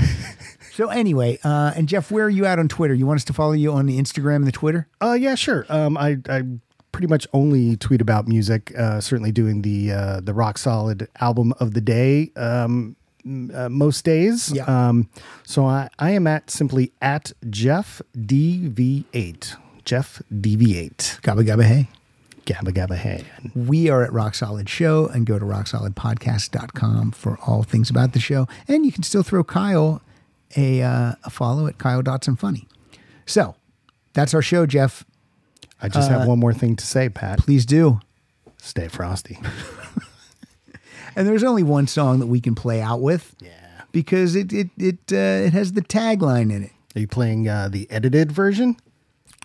I don't think there is an edited version. I don't think so. So yeah, there is a word in here that doesn't fly in 2021. And it probably didn't fly back then either. It shouldn't have. But this is Dire Straits, Money for Nothing. Thanks, Jeff. Thanks, Pat. Loved it. Here we go. Me too. There's Sting. I wonder if he shaved his beard before this. God. Pompous.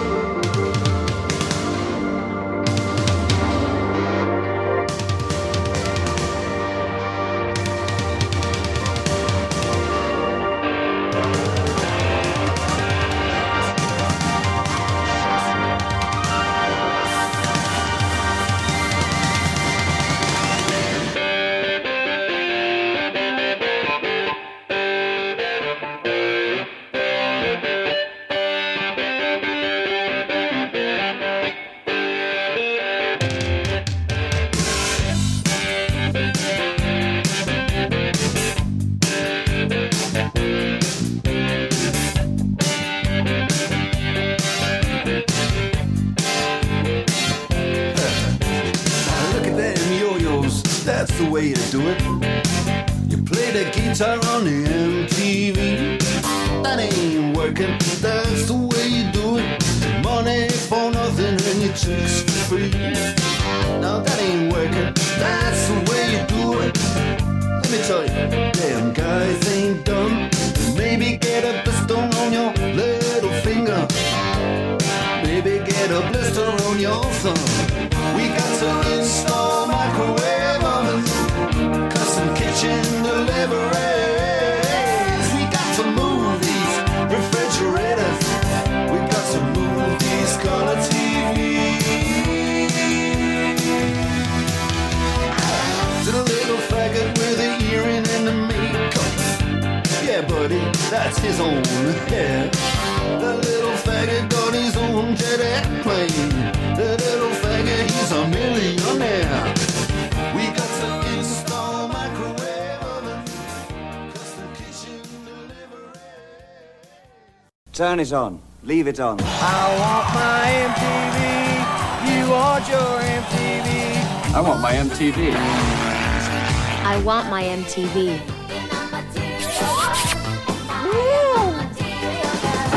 Turn it on. Leave it on. America. See the music you want to see. I want my MTV. All right. Turn it on. Leave it on. I want my MTV. I want my MTV. I want my MTV. Turn it on. Leave it on. I want my MTV. I want my MTV. I want my MTV. I want my MTV. I want my MTV 24 hours a day on cable TV. Too much. Yeah, too much. Never. Never. Too much is never enough.